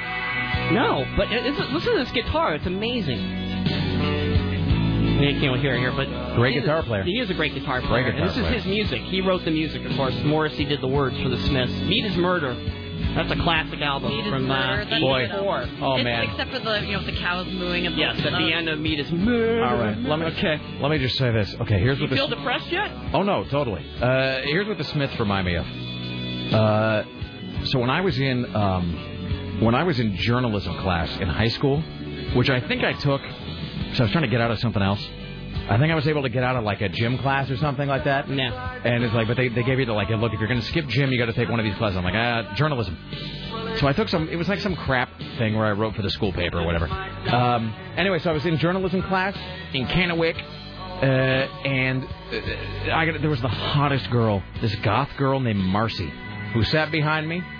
And Marcy wore a Meat is Murder pin every single day. And at first I thought it was like a vegetarian statement or whatever, which it, might have been also, but it turns out it was also a Smiths thing. She was a huge Smiths fan. And Marcy, of course, like I told you, she had that chin length hair. Bob. Yeah, the bob, perfectly. Kind of the alternate chick. Straight and shiny. Yeah. Dark brown, almost black. Mm-hmm. Lots of like like the what I don't know what it's called, like powder makeup, like pancake like makeup, the white, really white makeup, really prominent lipstick. Yeah, a lot of tight black clothing, just a gorgeous goth girl. And of course, she was a junior and I was a freshman. Oh, and yeah, so never looked at but I think about stuff too. I have thoughts and feelings, and do you want to get a milkshake at the cafeteria? And of course, her whole thing. And she was, of course, not busy paying attention to me. She was busy paying attention to this dirtbag skateboarder named Seth, who just sat around and, sniffed glue all the time. Mimi Landerville was my girl. I like you're not even skipping the last name. You're going right to the full name. Mimi Landerville. She drove a white cabriolet. Volkswagen Cabriolet, and she had a bag of beach around her rearview mirror. She hung that. Very cute, very alternative. I had a huge crush on her, and I'd show up at her house and bring her flowers and stuff. And she didn't Did you give a crap. show up at her house to bring her flowers? Yeah, she didn't give a crap. Dude, you can't do that. Yeah, that's kind of. You can't show up and bring stalky. flowers. That never works. No one told me. Yeah, no. Whenever I go to New York every year, I always go to the library. It's this bar. That's the end of the song. Oh, okay. I go to the library where Morrissey and Johnny Marr had their last infamous fight, and I go and sit at the table with my sister because I'm a dork, and that's where that's the last time they spoke. They're just like, F you, Never we're not going to again. do a reunion, and then they both bailed. And so every time I go there, I sit at that table. I'm like, this is where they were sitting when they decided to never love each other. These are Chris Paddock's top 5 songs of lovelorn teenage angst. Number 4, R.E.M., South Central Rain. It's a rough one. I know this song. You do. Thank God. Rick knows something. I have a little bit of taste. That's sad nobody ever told you bring you flowers to her house to talk to. Well, there's no 800 number you can call for that. No, and I'm saying that sucks because you're right. You wouldn't know when you're young and naive. That's another high concept topic. Crap I wish I'd known as a teenage boy. Yeah, things that I should have never did. This song reminds me of my parents fighting. Oh, now I'm depressed. Yeah. Really? Yeah. I heard this song for the first time. I saw the video for it on IRS's The Cutting Edge on MTV in '84, and my parents were getting in a gnarly fight, and I just remember the song playing. So always kind of held dear with me. So this is I'll tell you, it's a heartbreaker. Am I just bringing the room all down? Totally. Okay. Well, means you're doing, But I will tell you this, that this song, one of the first songs I could actually understand what Michael Stipe was saying in it. Just so you know, when we're done, I'm going to have to play some Ohio Express or something to get the room back up. Yeah, we need some play bubblegum some music. Banana Splits. Okay. Can I just say this? This is not about this song as such, about R.E.M. Can I think one of the most beautiful things visually, one of the most beautiful things I have ever seen in my life, and I would give anything to have a poster or a print of this. You know the song, The One I Love? Yes. There is that shot in the video of the girl sitting in the chair with her feet in it's in the South, obviously very hot. Yeah. She's sitting in this sort of bare wooden room. She's sitting in a chair with her feet in like a pan of water to cool off, and her boyfriend is like kneeling and he's laying his head on her lap. That's one of the most beautiful things I've ever seen in my life. You call me whatever you want. Call me a sissy. Call me whatever. It's beautiful. I would give anything to have a print of that. That's an amazing shot. video. That's an amazing song. Yeah, that scene to me just says, that's one of the most beautifully composed shots I've ever seen in a video. Yeah, and by the way, never meet your heroes, because I got to meet Michael Stipe. You jerk. Yeah, it was kind of a bummer. I hate being famous. He rolled a cigarette, and then he was like, I guess Tom York called on the cell phone. And, really? Yeah, he's like, oh, Tom's calling. Did he say it just like that? Yes. You just said it like a South Park Michael Stipe right there. It was like an effeminate Jesus that David Cross used to do, the effeminate Southern Jesus. Give credit where credit's due. I really don't enjoy being a rock star. Tom York is calling. Are we going to get the ad this week? These are Chris Paddock's top 5 songs of lovelorn teenage angst. Number 3, The Cure, A Night Like This. Quick side note, though, he did tell Ryan Seacrest that he had amazing eyes. Really? Yeah. Make of that what you will. Oh, here's it was just an aesthetic observation. I'm sure. The Cure. What list is not complete without The Cure? How do you get upbeat about this? They were the cure to nothing, by the way. Again, I tell you, it's like blues music. You put it on, you feel not so bad. It's like, oh, someone's more miserable than me. And Robert Smith was that person in high school. A night like this. I always imagine this being used in a movie. Totally. Like somebody leaving an airport. Last time they'll see each other. That's that. I can see that. Right as the closing credits are getting ready to come up. Totally. And the closing narration will go over that too. Exactly. And what I learned from my time with Juliet is that sometimes the people you love something else. Blah blah blah blah blah. And then it would be like John Cusack. Yeah. And then he'd say, "But I guess that's life." And then the lyrics, and then the vocal would come up. Black. Yeah. Yeah. A John Hughes production. And a lot of this feels like a John Hughes soundtrack. And I'll tell you, again, a girl that goes along with this. And it's just very sad. Where did she live? Where was her bedroom window in which you looked late at night? I never snuck up on anybody in the middle of the night. Uh-huh. Let's just be very clear about that. Okay? No, this was another person who was very dark. I was attracted to dark, angry young women that had problems. Maybe I had problems. Isn't it strange how you guys are both attracted to the exact same people, and now you work in the exact same field of work and kind of look the same? I don't know what to say to that. I always thought I was unique. My mommy told me there was only one of me. I feel uncomfortable. I will say this again, never meet your heroes. Glad I can just live into a type. Mommy never loved me. I did meet Robert Smith. The darkness in this has escalated very quickly. This is where it gets depressing. Is you meet Robert Smith. I meet him in Phoenix, Arizona. The big hockey team there is the Phoenix Coyotes. Sure. He's apparently a huge hockey fan. He's a big hockey fan. I didn't know that at the time. Every time I've seen him, do anything live, he's wearing a hockey jersey. It's because he's fat. So is he just huge wearing a hockey jersey? Yeah, it was really. It's like here's a goth guy. Yeah, it was nice. He posed for pictures and stuff, but it was like.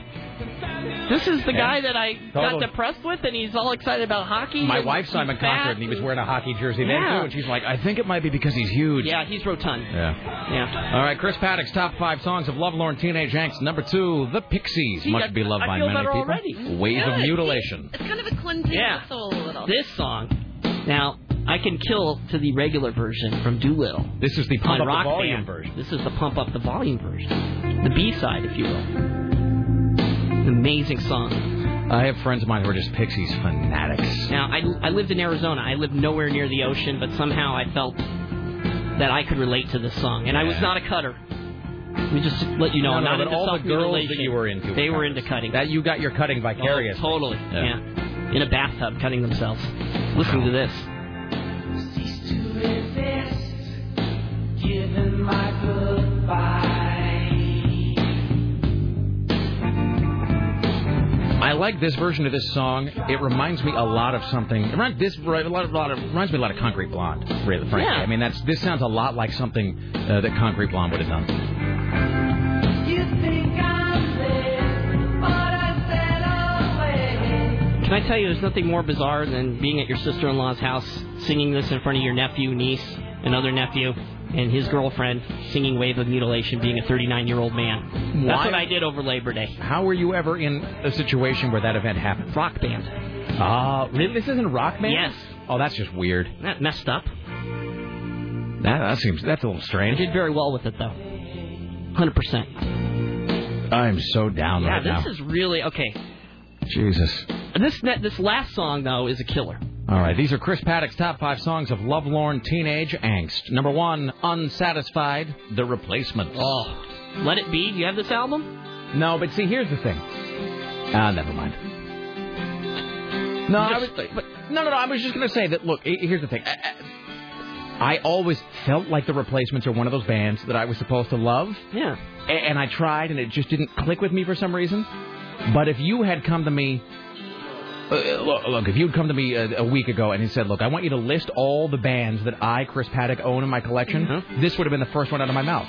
I mean, I'll put it this way. If you had not been a Replacements fan, if you told me somehow that you didn't like The Replacements, it would have changed all I thought I knew about this world. So now you pegged me as a Nats fan. No, absolutely, absolutely. I mean, if you didn't like The Replacements, it would challenge everything that I thought I understood about human beings. Well, look, there's probably some band that I have never talked to you about, but that you know I'm a huge fan. You could probably right now pick a band out of the air that you know I love or own, even if I've never really gone out of my way to tell you, just because you know, because I am a type, everybody's a type. Yeah.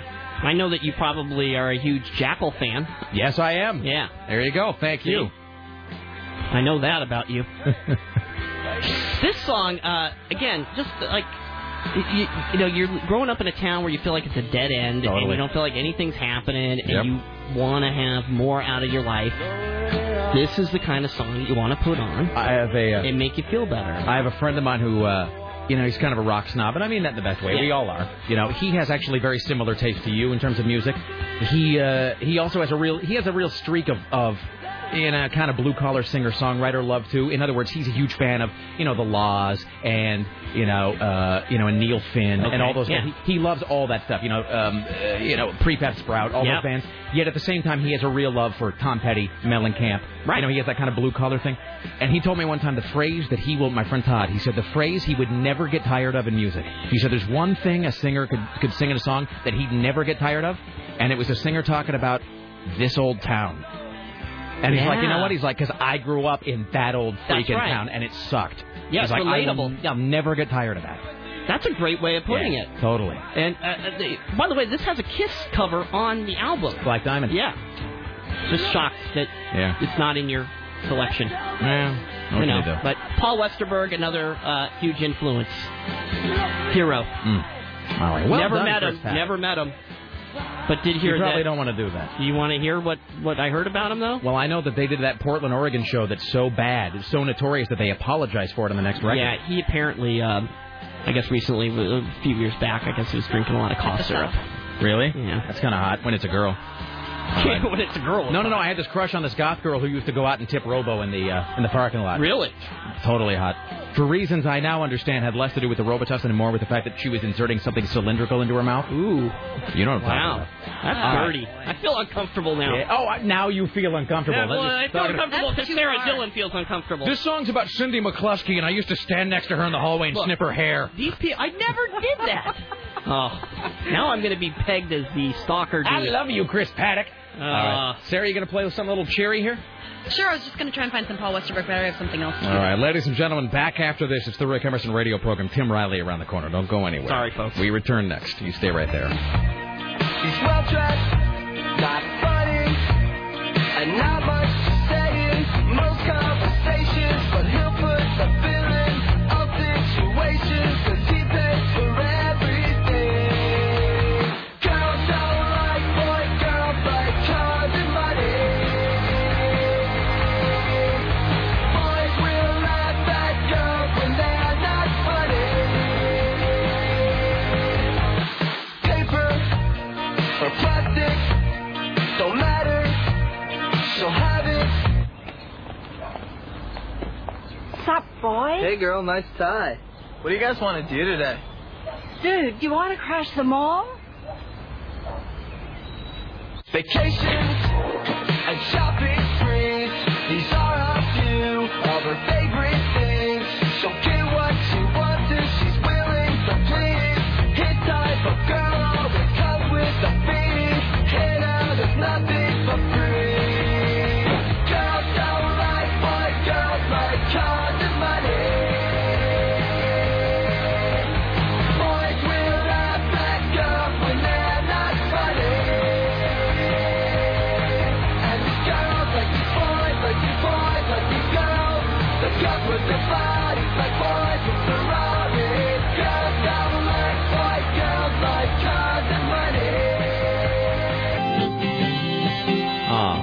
That's what I'm talking about.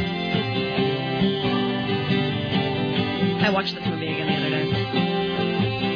Do you think everybody goes through this stuff? No. I think it's just us. God, what a great song. See, and here's the thing. I know that this makes purists very angry, but I'm not really a Replacements fan, but I love Paul Westerberg's solo stuff. I feel the same way. This is such a great song. This is one of the happiest songs ever written. We should do the top 5, the happiest 5 songs ever written. I don't even know what they'd be. God, what a great song.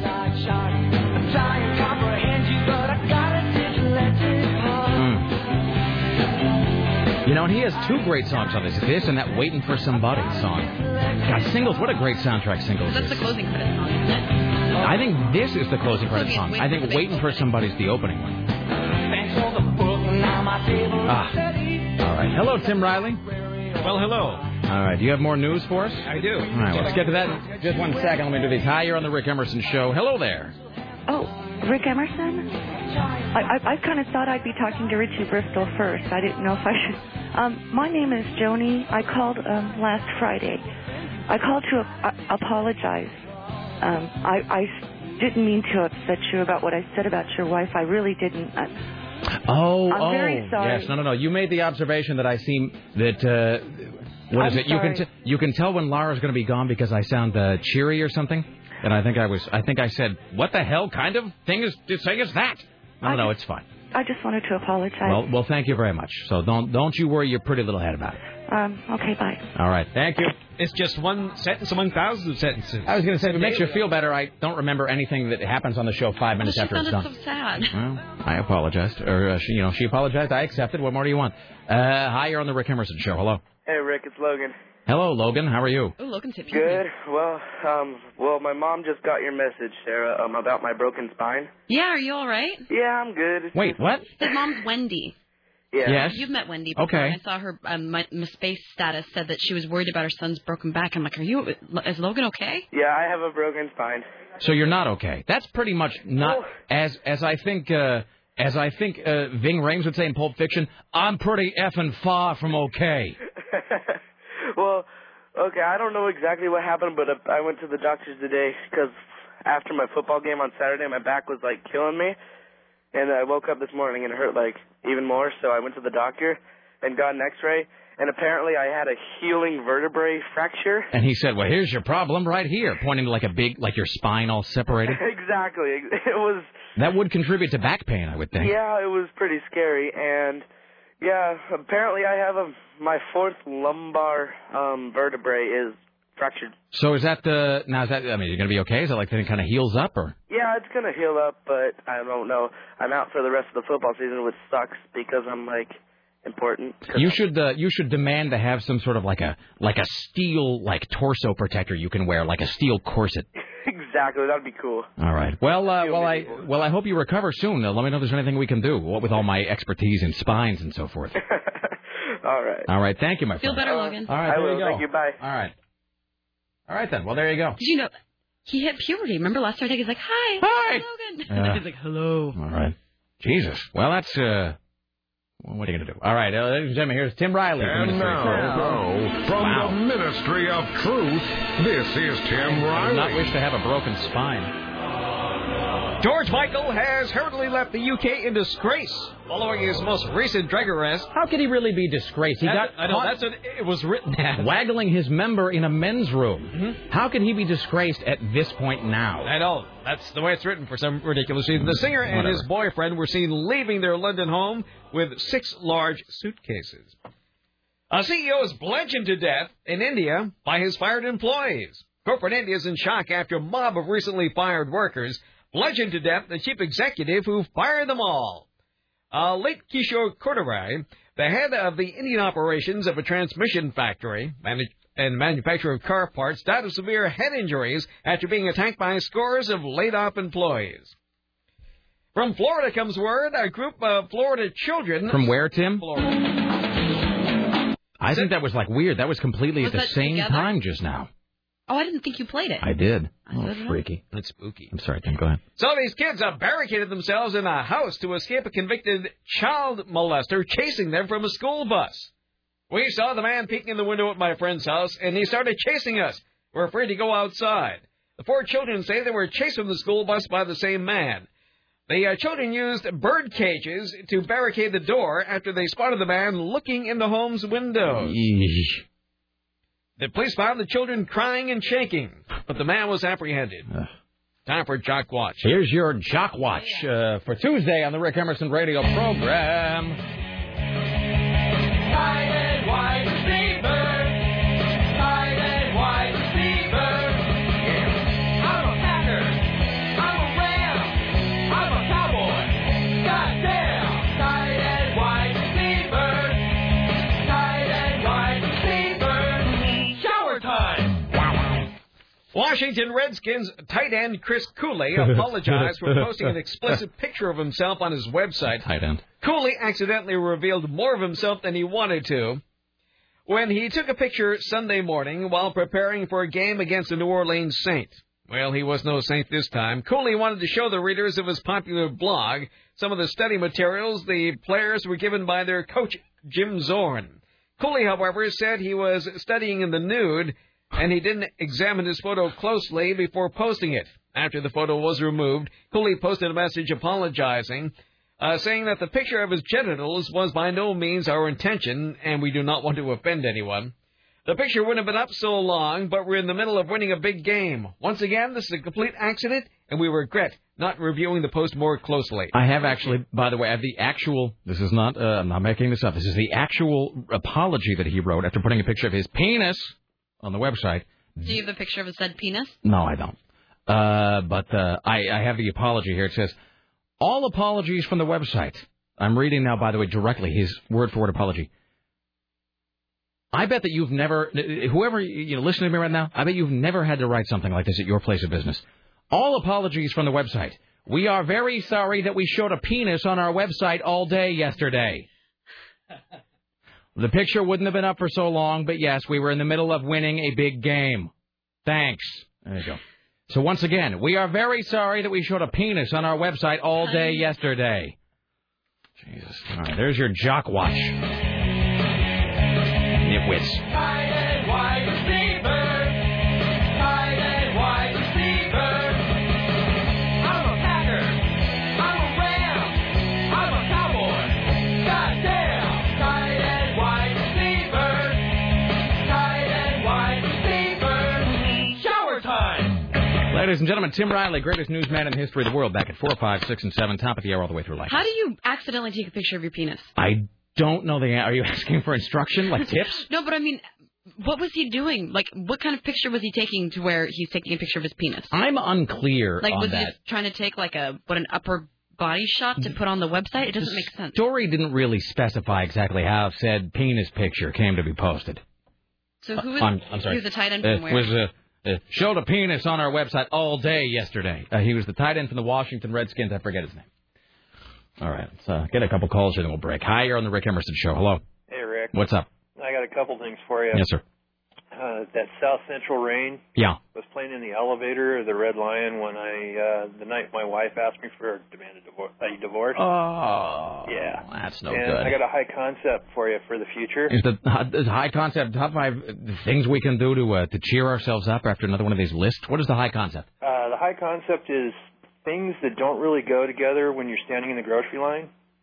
And, kind of odd things. Oh, like when you see somebody buying stool softener, cat food, stuff like that. All right, then. Or when you see somebody buying, never mind. All I the know, things. I was going to use an example, but it just sounds mine are just all too perverse. Yeah, and I want to give a shout-out to my 15 employees that I had to lay off today because our main freight provider is on strike for an indefinite period of time.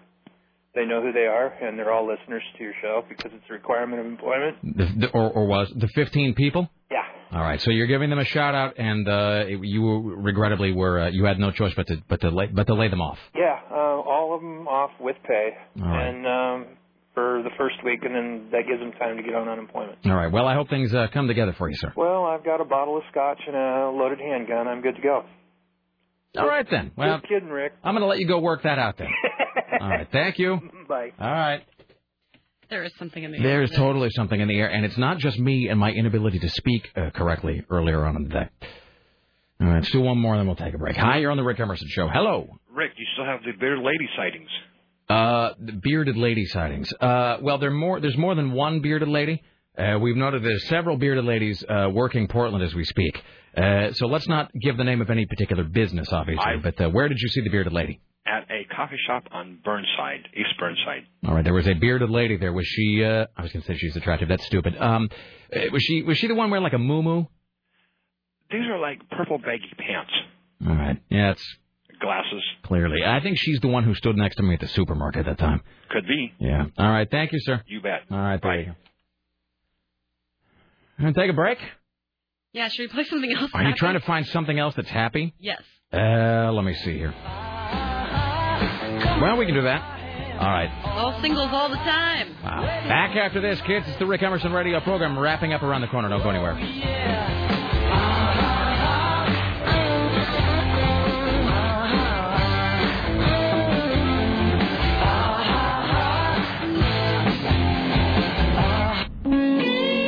We now enter the saddest part of the broadcasting day, the final segment of the Rick Emerson radio program. Thank you for coming along. All right. I'm still trying to find something that's... here's the thing, and I'm looking for something really, really happy to play. Because I don't feel like we quite washed away the sadness. But everything I have over here is just is either depressing or weird. The first thing I brought up was that A is for Alice who fell down the stairs song. Yeah, that's probably That's not a real pick-me-up. No. Let's see, I've got Alice Cooper as King Herod singing to Jesus. Let's see. Wait, hold on. How about this? Wait, no. This will bring the whole room up here.